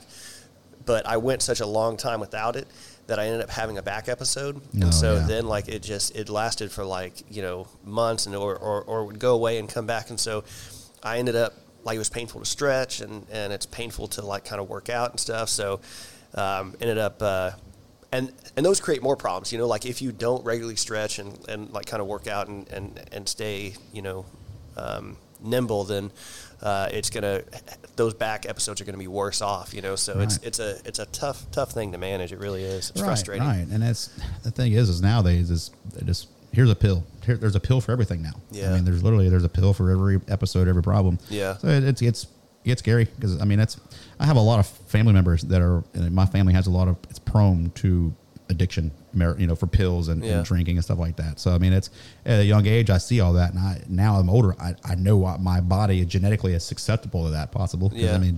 Addiction is genetic. I guess some people say that, I don't know, but it kind of, I guess I can see proof that in my family because I've seen, uncles get their kids involved in drugs over the years because that's all the kid sees, and it's like it's could become a family affair. Yeah. So I was always scared of that, like getting on some kind of prescribed pill, and next thing you know, you're stuck on it for the rest of your life, and that's all you rely on it. So it gets old, and that's what I was seeing when I hurt myself. They were just, if that don't work, this medicine's not working no more. Here's a different one, and it's stronger. This one will work for a little while. Yeah. When that one don't work, we'll give you another one. Yeah, I didn't want to get on the pain pill thing, so I kind of opted for the pain management for the shots, and it's not like I could, like, I've always wanted to just try the marijuana aspect of it, but unfortunately, like, if I work for the government, I can't do it, and that's absolutely that's kind of frustrating. Yeah, absolutely. There's a lot of benefits to it all, I'm sure. To certain medicines, yes, there's benefits, but it's not like it's a thing that's going to go away. I think at a certain point, medicine's going to run out, and the design of medicine's going to run out. Mm-hmm. So I really don't know what's going to happen with it. But if there's a natural alternative, well, why not go with it? Yeah, for sure. Well, I'd be curious. I've always wanted to do the CBD thing, but I don't know if that shows up in a piss test. So I kind of have to refrain from it. From what I understand with the CBD stuff, it's if you take so much of it, so many milligrams, it'll show up in a test. But I don't know much about it. Yeah, I haven't really researched it too much. Yeah, I assume that basically, since it's like I can't take it, it's like, what's the point of risking it? Right. What's the chances of getting caught and all that stuff as well? It'll be interesting to see what the states do with it. Not just our state, even. Arkansas is going to have the hardest time, I think. Arkansas is real big on Bible Belt, and they don't want none of that stuff in their town. Yeah. So it'll be something interesting to see. Well, I think you're going to see younger people get into politics. There seems to be a movement with that. So I think that'll help the sort of transition. Look at our mayor. Our mayor, got elected, I think, at 20. I just interviewed him, but I think he was in his 20s. I think that's what he said. But yeah. I think he's doing a good job too. Yeah, I think he's doing a pretty good job. But all that, and also you got the fact that almost all the old heads, they're either retiring or unfortunately they're dying off. As far as the older Republicans, and not Republicans, but any person in Congress. So that's the next thing is somebody's got to take over. Mm-hmm. So obviously the younger people are the ones that's going to do it. Yeah, I wouldn't want to be in there's no way I could be in politics. But somebody's got to do it, I guess. Yeah, it's never going to go away. So. Yeah, I could see myself getting involved with it, but I don't know that I'm intelligent enough or wise enough to kind of do that. But again, I'm appreciative that that younger people do get involved. Right. It's I don't think I have the mental state to deal with that much stuff. And you're dealing with especially at the like the city level, you're probably dealing with some pretty petty stuff. It's a bunch of Karens. You got a bunch of Karens at your door every day. This fire extinguisher, this. Why did I get this ticket? Why do I have this? I mean, that's, especially Ocean Springs. Could you imagine the petty stuff that you get complaints about in Ocean Springs about? Yeah. Especially with the diversity of people in here. Yeah. I could see this. Now you're thinking about that, I could just see a lot of the people coming there all upset and pissed off. Yeah. But go ahead. Well, I was going to ask you because I realized we didn't really tap much into it. What got you into metal detecting? All right, so metal detecting, it kind of goes back to me getting in trouble as a kid, and like if my mind idles, I get in trouble. Like I start doing dumb things. So after I had kids and stuff like that, and I started getting a little bit of trouble again, and drinking started a little bit getting too bad after my adult years, and my wife and I kind of had a big long talk, and I was like, look, I need to find, basically kind of need to find something to do to keep my mind from idling. Yeah. So a good friend of mine just so happened to be clearing out a garage, and he had this old metal detector, and I was like, what do you do with metal detector? He's like, oh man, I got metal detecting all the time. That's my old machine. I just bought a new one, blah, blah, blah. And I bought that little cheap machine from him and started doing it, and it just became addicting. I mean, I couldn't stop. So it's why? Like, what do you get out of it? So there's a couple different things. One is the thrill of what I'm about to dig up. What's it going to be in there? How long has it been there? What's it going to be, and what kind of story does it have? The excitement of finding it and saying, still, I don't know what the hell it is because it's covered in dirt, and you got to clean it off. So the whole time you're like a little kid, you're like getting excited. And then once you do find it, you got to figure out what it is. Mm-hmm. And then after you do that, and you figure out what it is, you do some research on certain things. But even when you can identify it right off the bat, it's that's something that someone left there X amount of years ago, and that the last person that thing saw was the person that it dropped. So what story, if it could tell a story, what story could it tell? And it always found me interesting. And then you find something one day that's actually worth the dang. Because like when I first started metal detecting, you go to a local park and you dig up little girls' hair braids and pennies out the butthole and Coca-Cola cans and just a bunch of what they call can slaw, just slaw, a bunch of crap.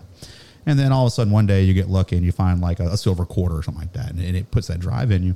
But it opened up a lot. It opened up a lot of other hobbies as well, like the coin collecting, because obviously you're finding coins all day long and you want to research them, and that gets you into coin hunting. And then I got big into the history of our area because of it. Like in school, I could give a shit less about history. Yeah, like because the way they taught history was wrong, in my opinion.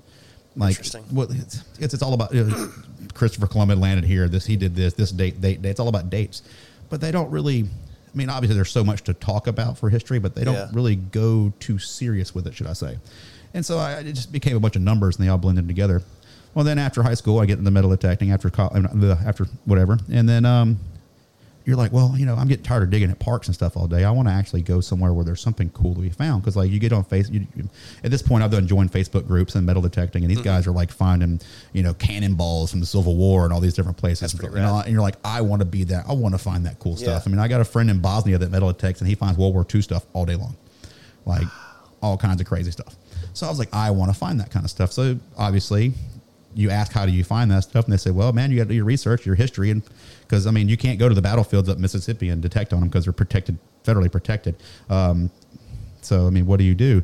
Well, you start doing research. Well, the only battle down here was Spanish Fort Mobile.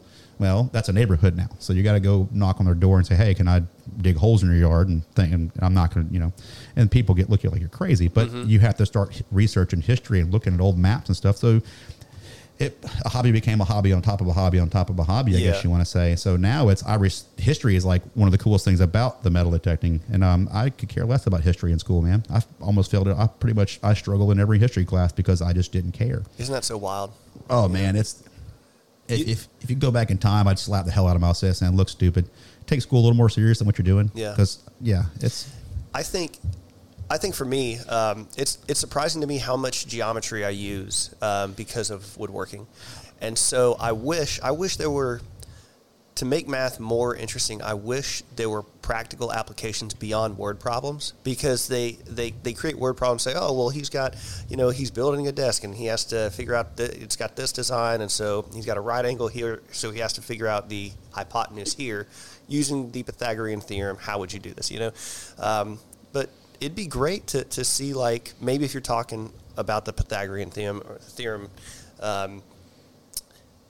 maybe you watched a video and saw how somebody applied that to create this triangle for this support for this desk and why that's important. And that might connect, like, here's real world value that I'm going to have in my life. And there's even trig, you know, I've got to use sine, cosine, and tangent to figure out an angle on something. If I'm making like an X pattern for like an end table, I need to find what that angle is so I can cut it on my miter saw. Right. You know, so I'm using all that stuff, and I wish I understood the practical application of it, because trying to relearn that at 30 years old is tough. Right. You know? Oh man, you see that now with the Common Core stuff they have in school and doing homework with your kid at night. Yeah. And it's like, I can't help you. Sorry, bud. Like, I gotta let me go and learn how to do this, because even like the way they're teaching long division now is like way different the way we were taught long division, and you can't show them how you can find the answer, because they want to be taught how they do it now. Yeah. So you're like, I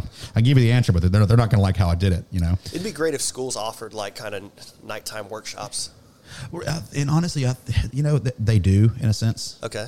I mean, for like parents. Yeah. So they have it's not really the schools themselves that are doing it, but there's a retired teacher in Gulfport that she does a little like video vlog on YouTube of going over and how the school explains how they do their Common Core stuff now.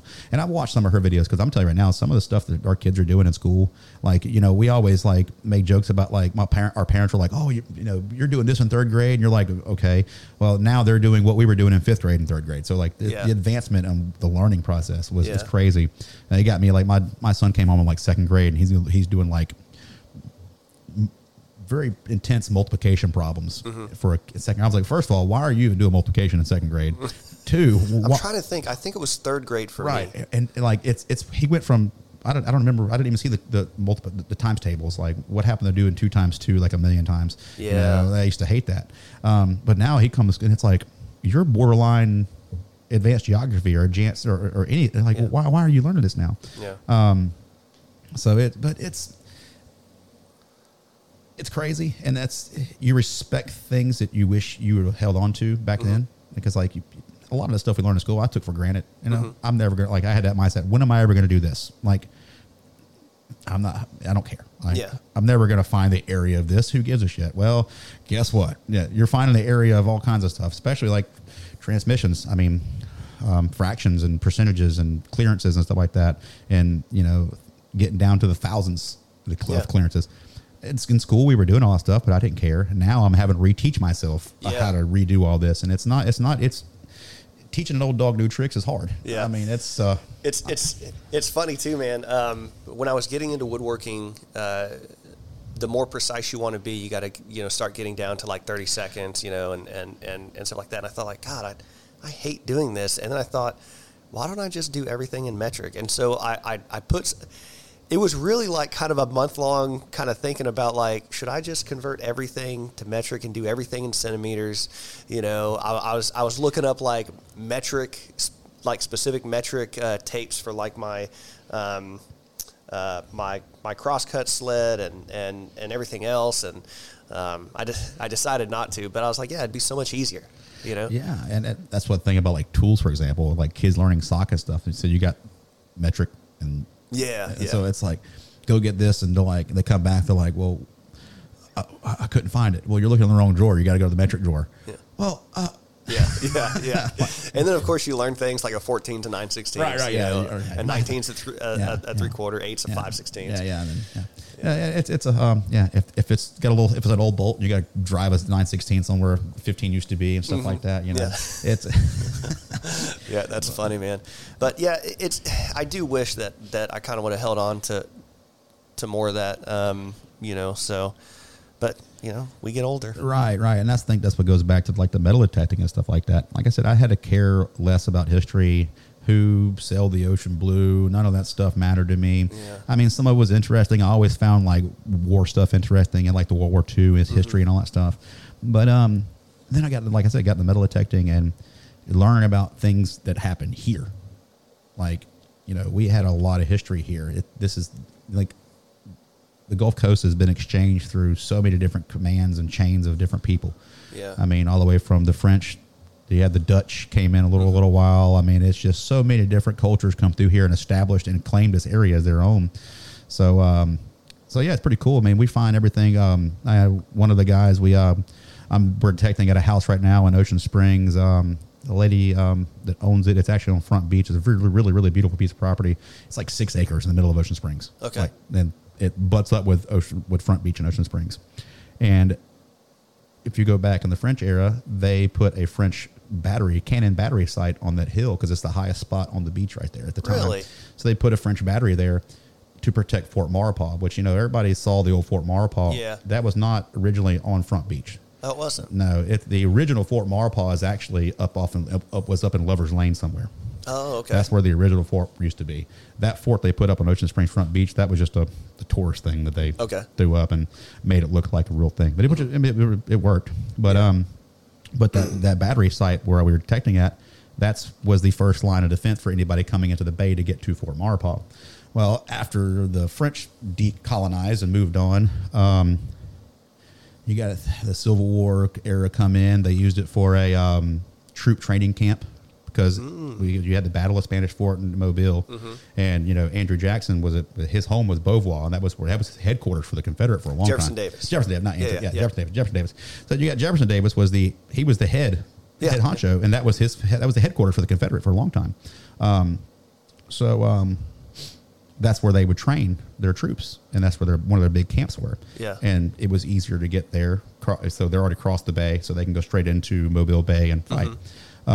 After that was all said and done, you fast forward after the war, and during this, I'm going to say the slavery era, it was a slave camp. They actually held slaves there for auctioning off to other parts of the United States. Wild. And they had a boat come right into the front bay and unload them all, and that's where they stayed. They had a big area.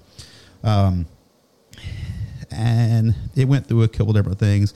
But the lady that owns it now, her husband, her parents bought it in like 1961. And the original colony house that was for the slave camp was still there. And the house burnt down in 70-something.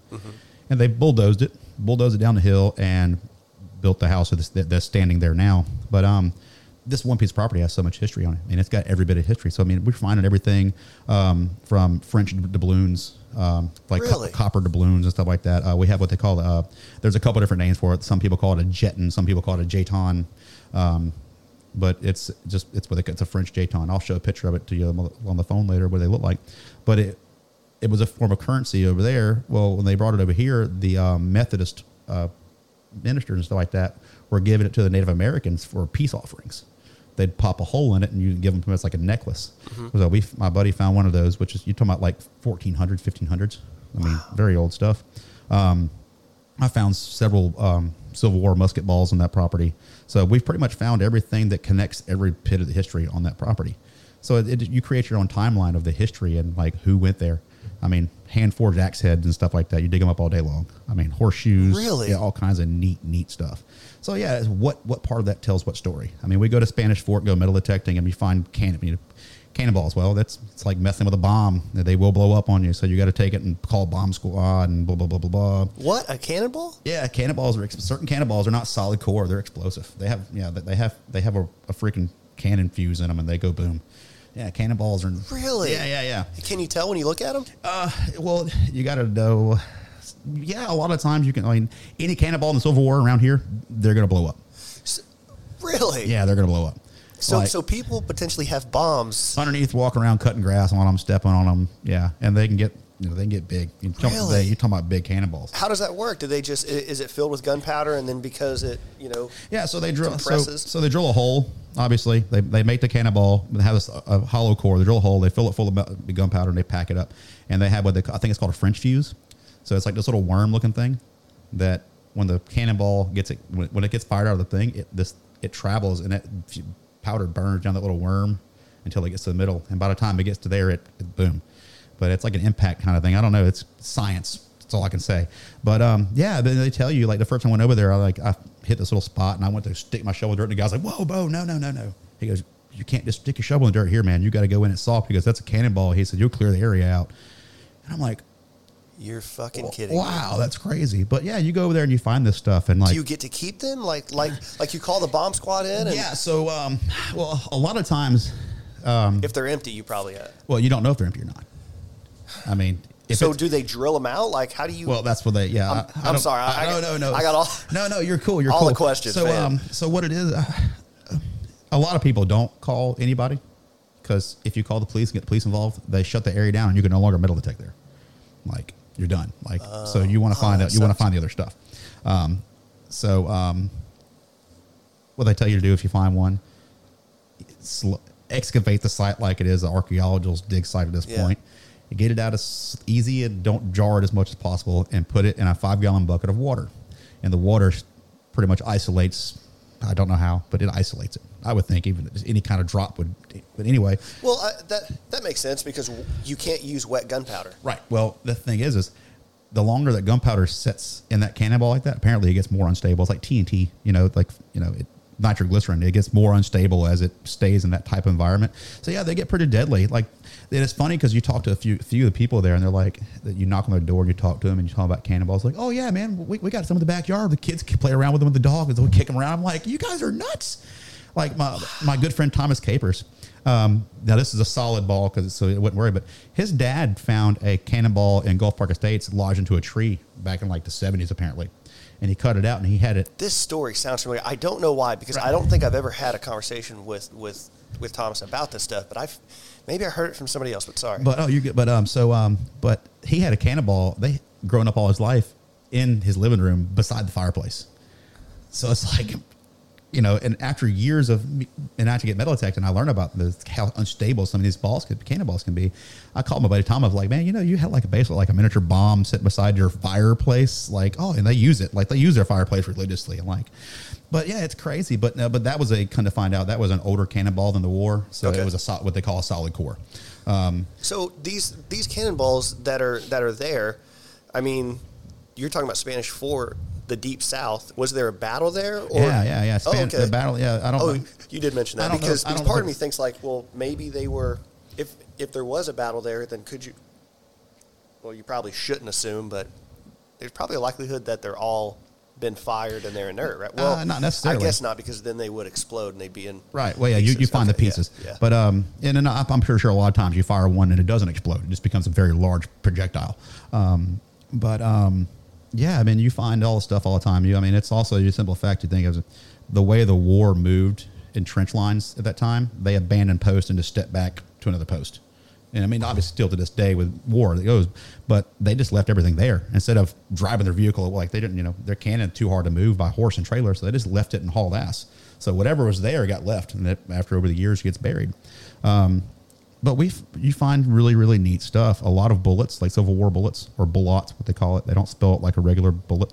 Like 52 caliber Sharps rifle bullets and stuff like that. And you can tell if they're unfired or not because just obviously they're, but the way they looks. But if they're not fired, they got a paper wad that protects the gunpowder inside of these Sharps bullets. You can scrape at it with a toothpick and you can smell the sulfur in the gunpowder still. So like the last person, so you got 100 years now of history that you can still smell 100-year-old gunpowder. So you get that much closer to the person that was holding that particular stuff before he died. That's crazy. I mean, some of these people, I have yet to come across this, but there's be guys that'll be digging and they'll find something and they'll be digging a hole and they'll find bones. So there was a dead man there. I was going to ask, so when I was in England, I was a kid. My dad was stationed there at a base called Lakenheath, and when I left, it was in August of like 96 or 97. But they were digging up softball fields because there was a guy who had a metal detector, and I think he had just gotten, he was just metal detecting on the softball field, and he found like precious metals. So we went to dig them up, and he found a burial ground. Yeah. For like old knights and stuff. That's crazy. Yeah, which became this kind of dispute because he was like, well, I want it, it's mine, but it's on a military base, but the base is leased by, the Royal Air Force. So, but anyway. Yeah, so yeah. What do you do about that? You got to call somebody, right? Surely. Yeah, in that case, but again, in the metal detecting world is really frowned upon. I see what you're about to say. Yeah, they're very frowned upon. any kind of archaeologist, any historians, they hate us because you're destroying the art. You're digging up and destroying history. No, I'm bringing history out that's been hidden for God knows how long, and it tells a story. But anyway, the rule of thumb is if you do find any kind of human remains, obviously you call the police. And at that point, the police come out, and since they're petrified, they got to get a hold of the historical district. When the historical society comes out, it's over with. That's a national landmark, and everything within like so many yards from that spot is deemed undetectable. So a lot of guys, they'll just like out of respect do the little, pay a little respect ceremony and leave whatever artifact was there and just cover it back up respectfully, I guess you want to say. I have yet to find anything with any human remains wrapped around it, but I have found bullets that have gone through human flesh because of the way the bullet mushrooms. So if a bullet hits a tree, the lead bullet, it pretty much just gets flat. Well, soft tissue, human tissue, the density of it, it'll make that bullet like that big around. No kidding. Yeah, they're huge. So like it's a perfect, like they just mushroom out perfectly. So you can definitely tell which one's gone through somebody and which one hasn't.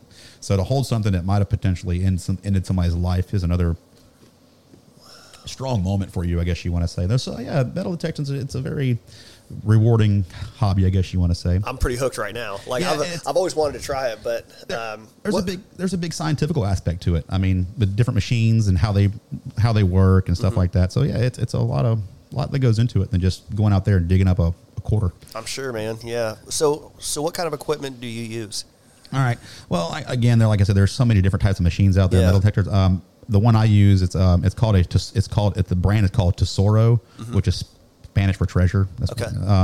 And it's the model is what they call the Outlaw, but it's a non-digital machine. Like there is no screen on it. Like a lot of machines have a screen and they run off what they call the VDI, variable depth indicator number system or whatever it is. I'm pretty sure someone's gonna be like, call me tomorrow. I'm like, no, but it's basically they go off a numbering system from like, I think it's like 15 to like 60 or 70 something or 100. But anyway, it goes off the phosphorus of the metal itself, the density of the metal and all that weird mumbo jumbo.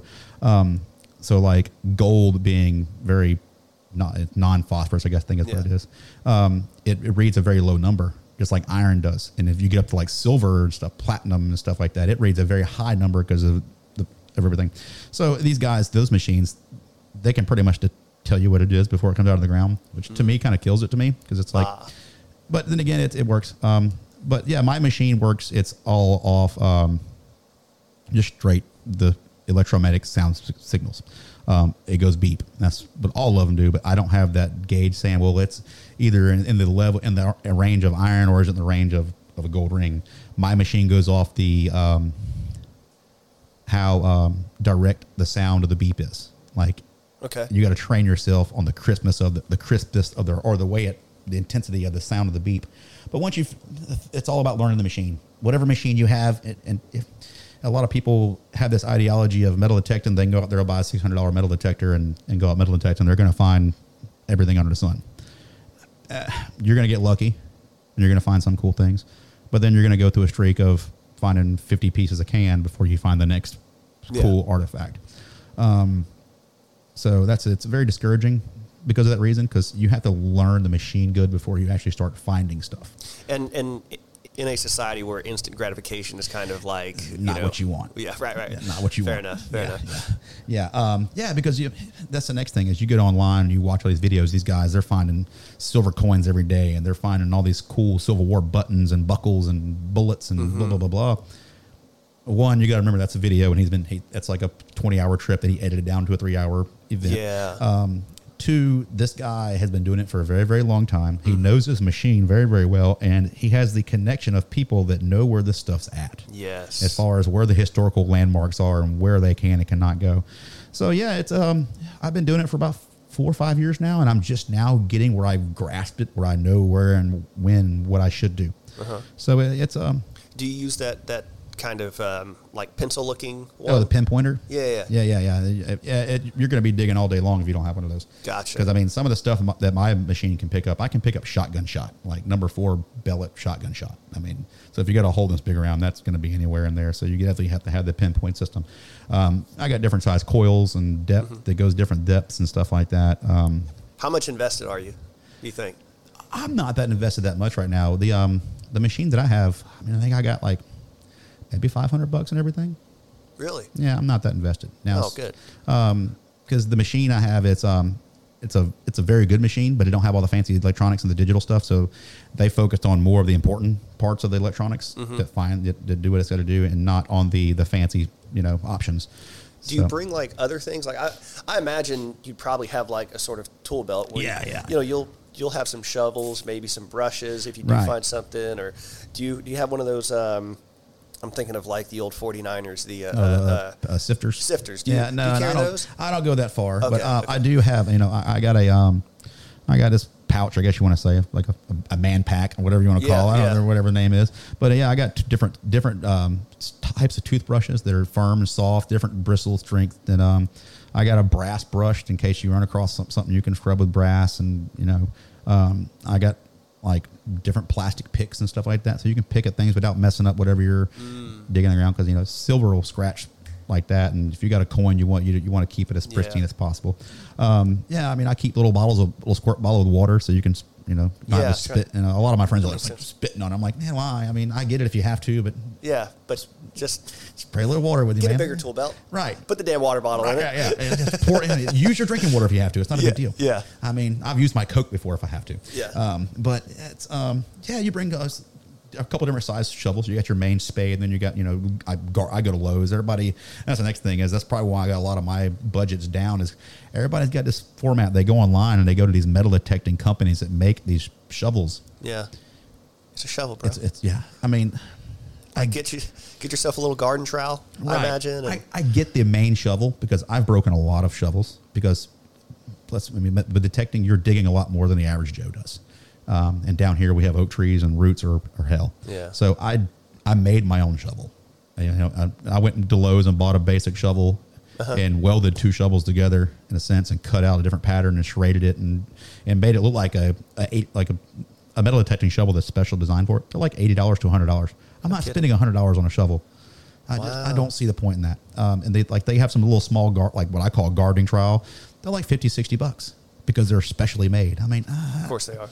That's cool and all, but do you carry a hatchet too? Yeah, I carry a little small hatchet. Yeah. You got it for the roots and stuff like that. Yeah. That or I keep one of those little small saw, like a little hatchet saw, whatever you want to call it. Have you seen those finger saws that's on like a string? Yeah, I imagine that'd take forever. Yeah, maybe they seem to be pretty quick, in the video, but of course the video is sped up. I mean, one a shot. I thought about just carrying my Milwaukee grinder around, put a little saw blade on it.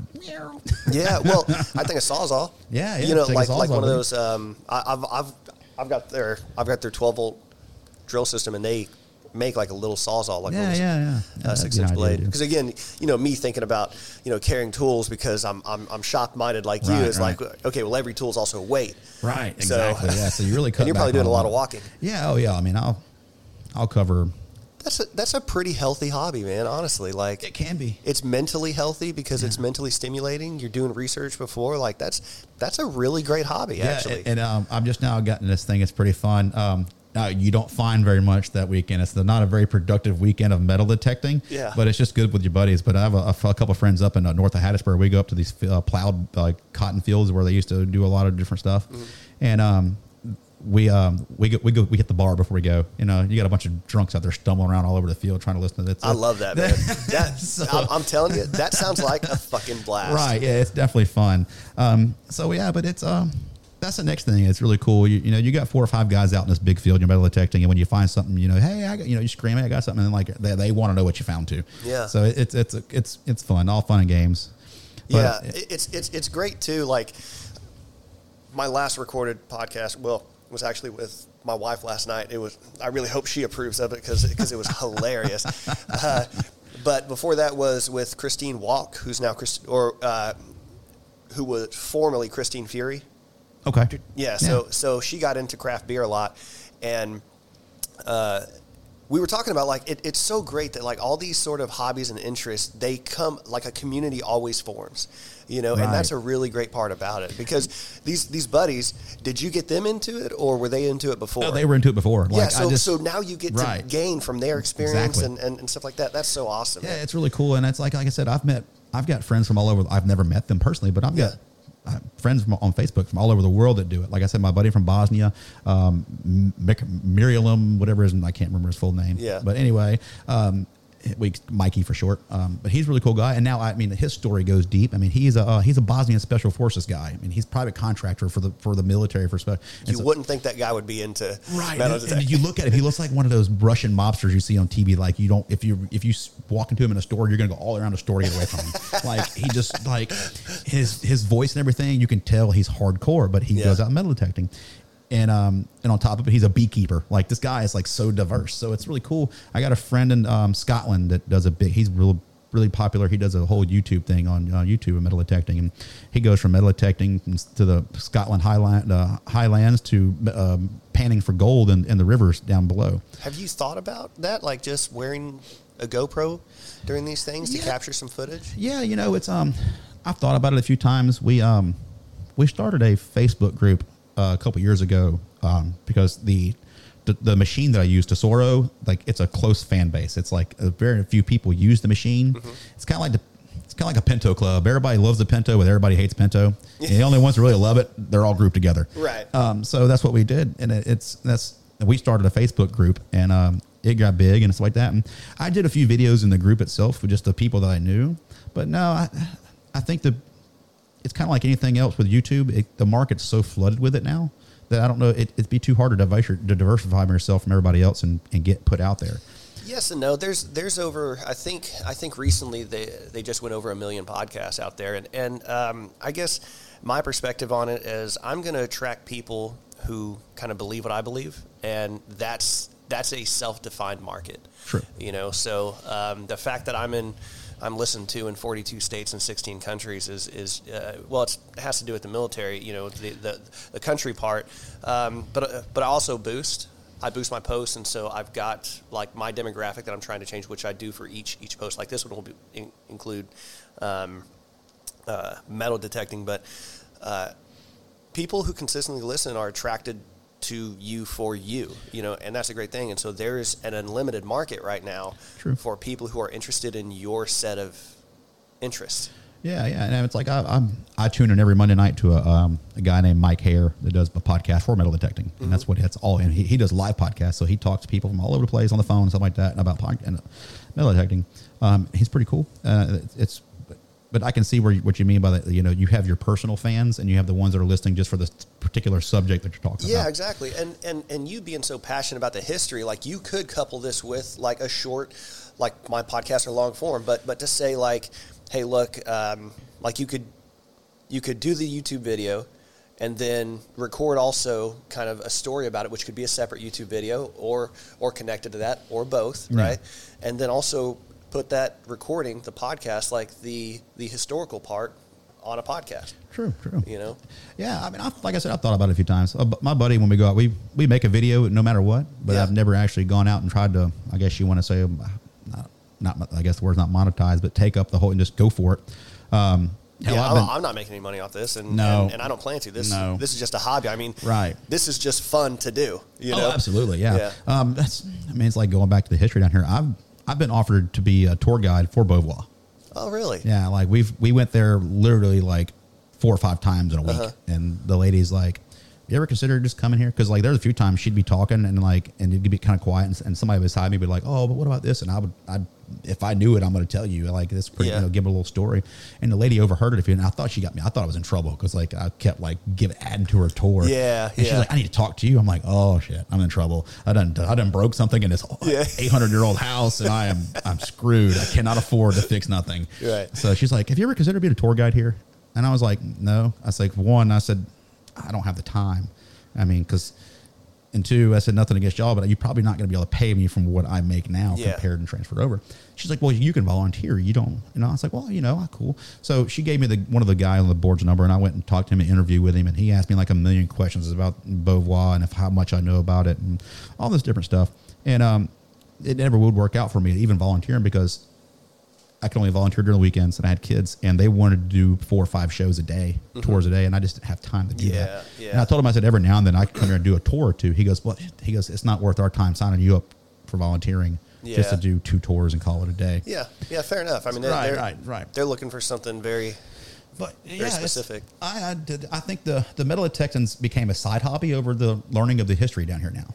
I think I've noticed my transitioning of learning the history over metal detecting. I still love the metal detecting, but I'm starting to transition into what's actually happened down here. Yeah. Other than what we just learned about. Yeah. So, I mean, there's stories to be told that never make it to history book. Yeah. That's awesome, man. God, that's so cool. Yeah, man. It's like, Do you have an extra machine? Oh yeah, I got a couple machines. Oh, okay. We could definitely hit it. Yeah, man. Yeah, we definitely hit it out. Yeah. I keep my primer machine in my car all the time because you never know when you're going to be somewhere like, I'm a metal detect today. So really, yeah, man. That's awesome. Yeah, that's awesome. I metal detect on my brake on my off time, just work, dig around. And then the property where our shop is on, the house was like built in the early '60s, so a potential for all kinds of silver coins and stuff like that. I mean, it's old it's what they call relics, a relic hunter, like any kind of old iron stuff, metal detect, like for any kind of old iron metal, horseshoes, axe heads. I mean, all kinds of crazy stuff. So yeah, man, it's there's 1,000 things just cool to find. I found lead toys, Civil War toys, like the kids used to play with. I found a couple of those in a yard, and you can tell it used to be like a play spot. It's like you start digging here and you find one, and you go over here and you find another one. And you put the story together like, well, some kid was sitting here. Dad was in World War II, and he played war at home with his toy soldiers. I mean, I got a couple of those little lead soldier. Like, have you seen the movie The Patriot? Yeah. Mel Gibson, those little soldiers. I got a couple of those that you found. Really? That I found. So what did it tell? Pretty cool stuff, dude. Yeah, that's awesome. Do you do any underwater stuff? No, I wanted to, but the biggest thing is, have you seen The Color of Our Ocean? Yeah, it's probably difficult.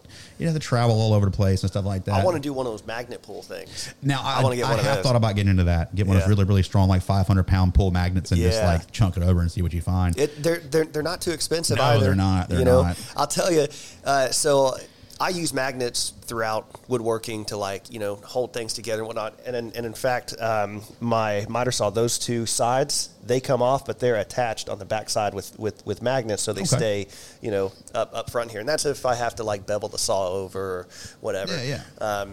But this has happened to me on multiple occasions, and I've had to order magnets, and they never come, because they get stuck to something in shipping. Right, I didn't ever think of that. That's interesting. And so I would imagine, the box for this magnet that's probably about 6 to 8 inches is probably like a foot or two, right? It's got to be huge. on either side of that. You almost think they could build for nuclear stuff. They can build a sarcophagus to contain it. You think they'd have some kind of something?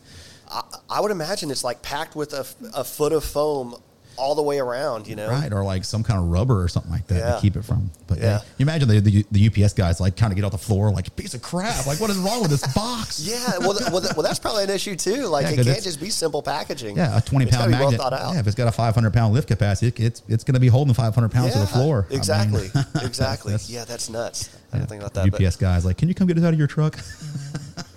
Well, look, man, we did 3 hours. Hell yeah, that's crazy. Yeah. That's nuts. It's an insane kind of time capsule in here, and of course you hear people talk about that on podcasts. Like, how can you miss 3 hours? It's super easy. It's crazy. It's just like metal detecting. You go out metal detecting, and you start at 9, and next thing you know, it's like 4 o'clock in the afternoon because you're always looking at the ground. You never look up. You never. Yeah. It's a healthy hobby, but it's also hell in your neck and back because you're constantly like this the whole time, back and forth. Interesting. Yeah. But you go to the parks and stuff like that, and it's really cool because people wonder what you're doing, and it gets old because all the kids want to come up to you. And they next thing you know, you got the kids running around with your metal detector, and they're playing with it, and because I always let kids do it if they're around. But I got to the point now where somebody asks what I'm doing, I say I'm looking for a dead body, and they just leave me alone. One day you're gonna. That's going to happen. I think it's inevitable. Well, I got away with this at the park one time in Biloxi because the parks and recreations of Biloxi, they don't allow you to metal detect. Oh. You can metal detect on the beach, but you can't metal detect on the park. But if you look in the paperwork in the Biloxi legislation, the beach is a park. So why can't I metal detect any other park? But anyway, their concern is you leaving a hole and a kid breaking his leg in the hole or something like that. So I can understand that. Yeah. But that makes sense. So I'm detecting one day and the cops show up. This is right across the street from the lighthouse, that little small park right there. Yeah. And so they walked up, and I'm metal detecting. And the cops go to my buddy first, and they talk to him. And my buddy's been doing it for a little bit longer than me, and he's a little bit older than me. And he goes, he walked over. I was like, are we getting shut down? He goes, no, I talked to the cops for good. I said, well, what did you tell him? He said, I told him I lost my wedding ring, and my wife's going to kill me if I don't come home without it. So we're out here looking for the wedding ring. That's awesome. We finished like the last 3 hours of metal detecting away. And those two cops probably married and they bonded over that. Like, oh man, that's tough. I get it. You know, poor guy. He's going to get detect shot on, my friend. Yeah. Good luck. Yeah, good luck. Yeah, that's pretty cool stuff, though. That's great. Like you said, you get lost and tied up in the conversation. I know, real man. quick. I know. I do it all the time. Yeah, that's awesome. Well, shit, man. It's been great having you. Absolutely. I was glad I'm here. Yeah. We gotta get you back on, man, because we only covered like really just kind of a few. Right, it's crazy how long you can talk with just a little bit of stuff. It's a little bit of stuff. Yeah. I'm always down to have a conversation, man. Yeah. Well, it was a great time, man. Thanks for stopping by. Man, appreciate it. Thank you. All right, see ya. All right, bud.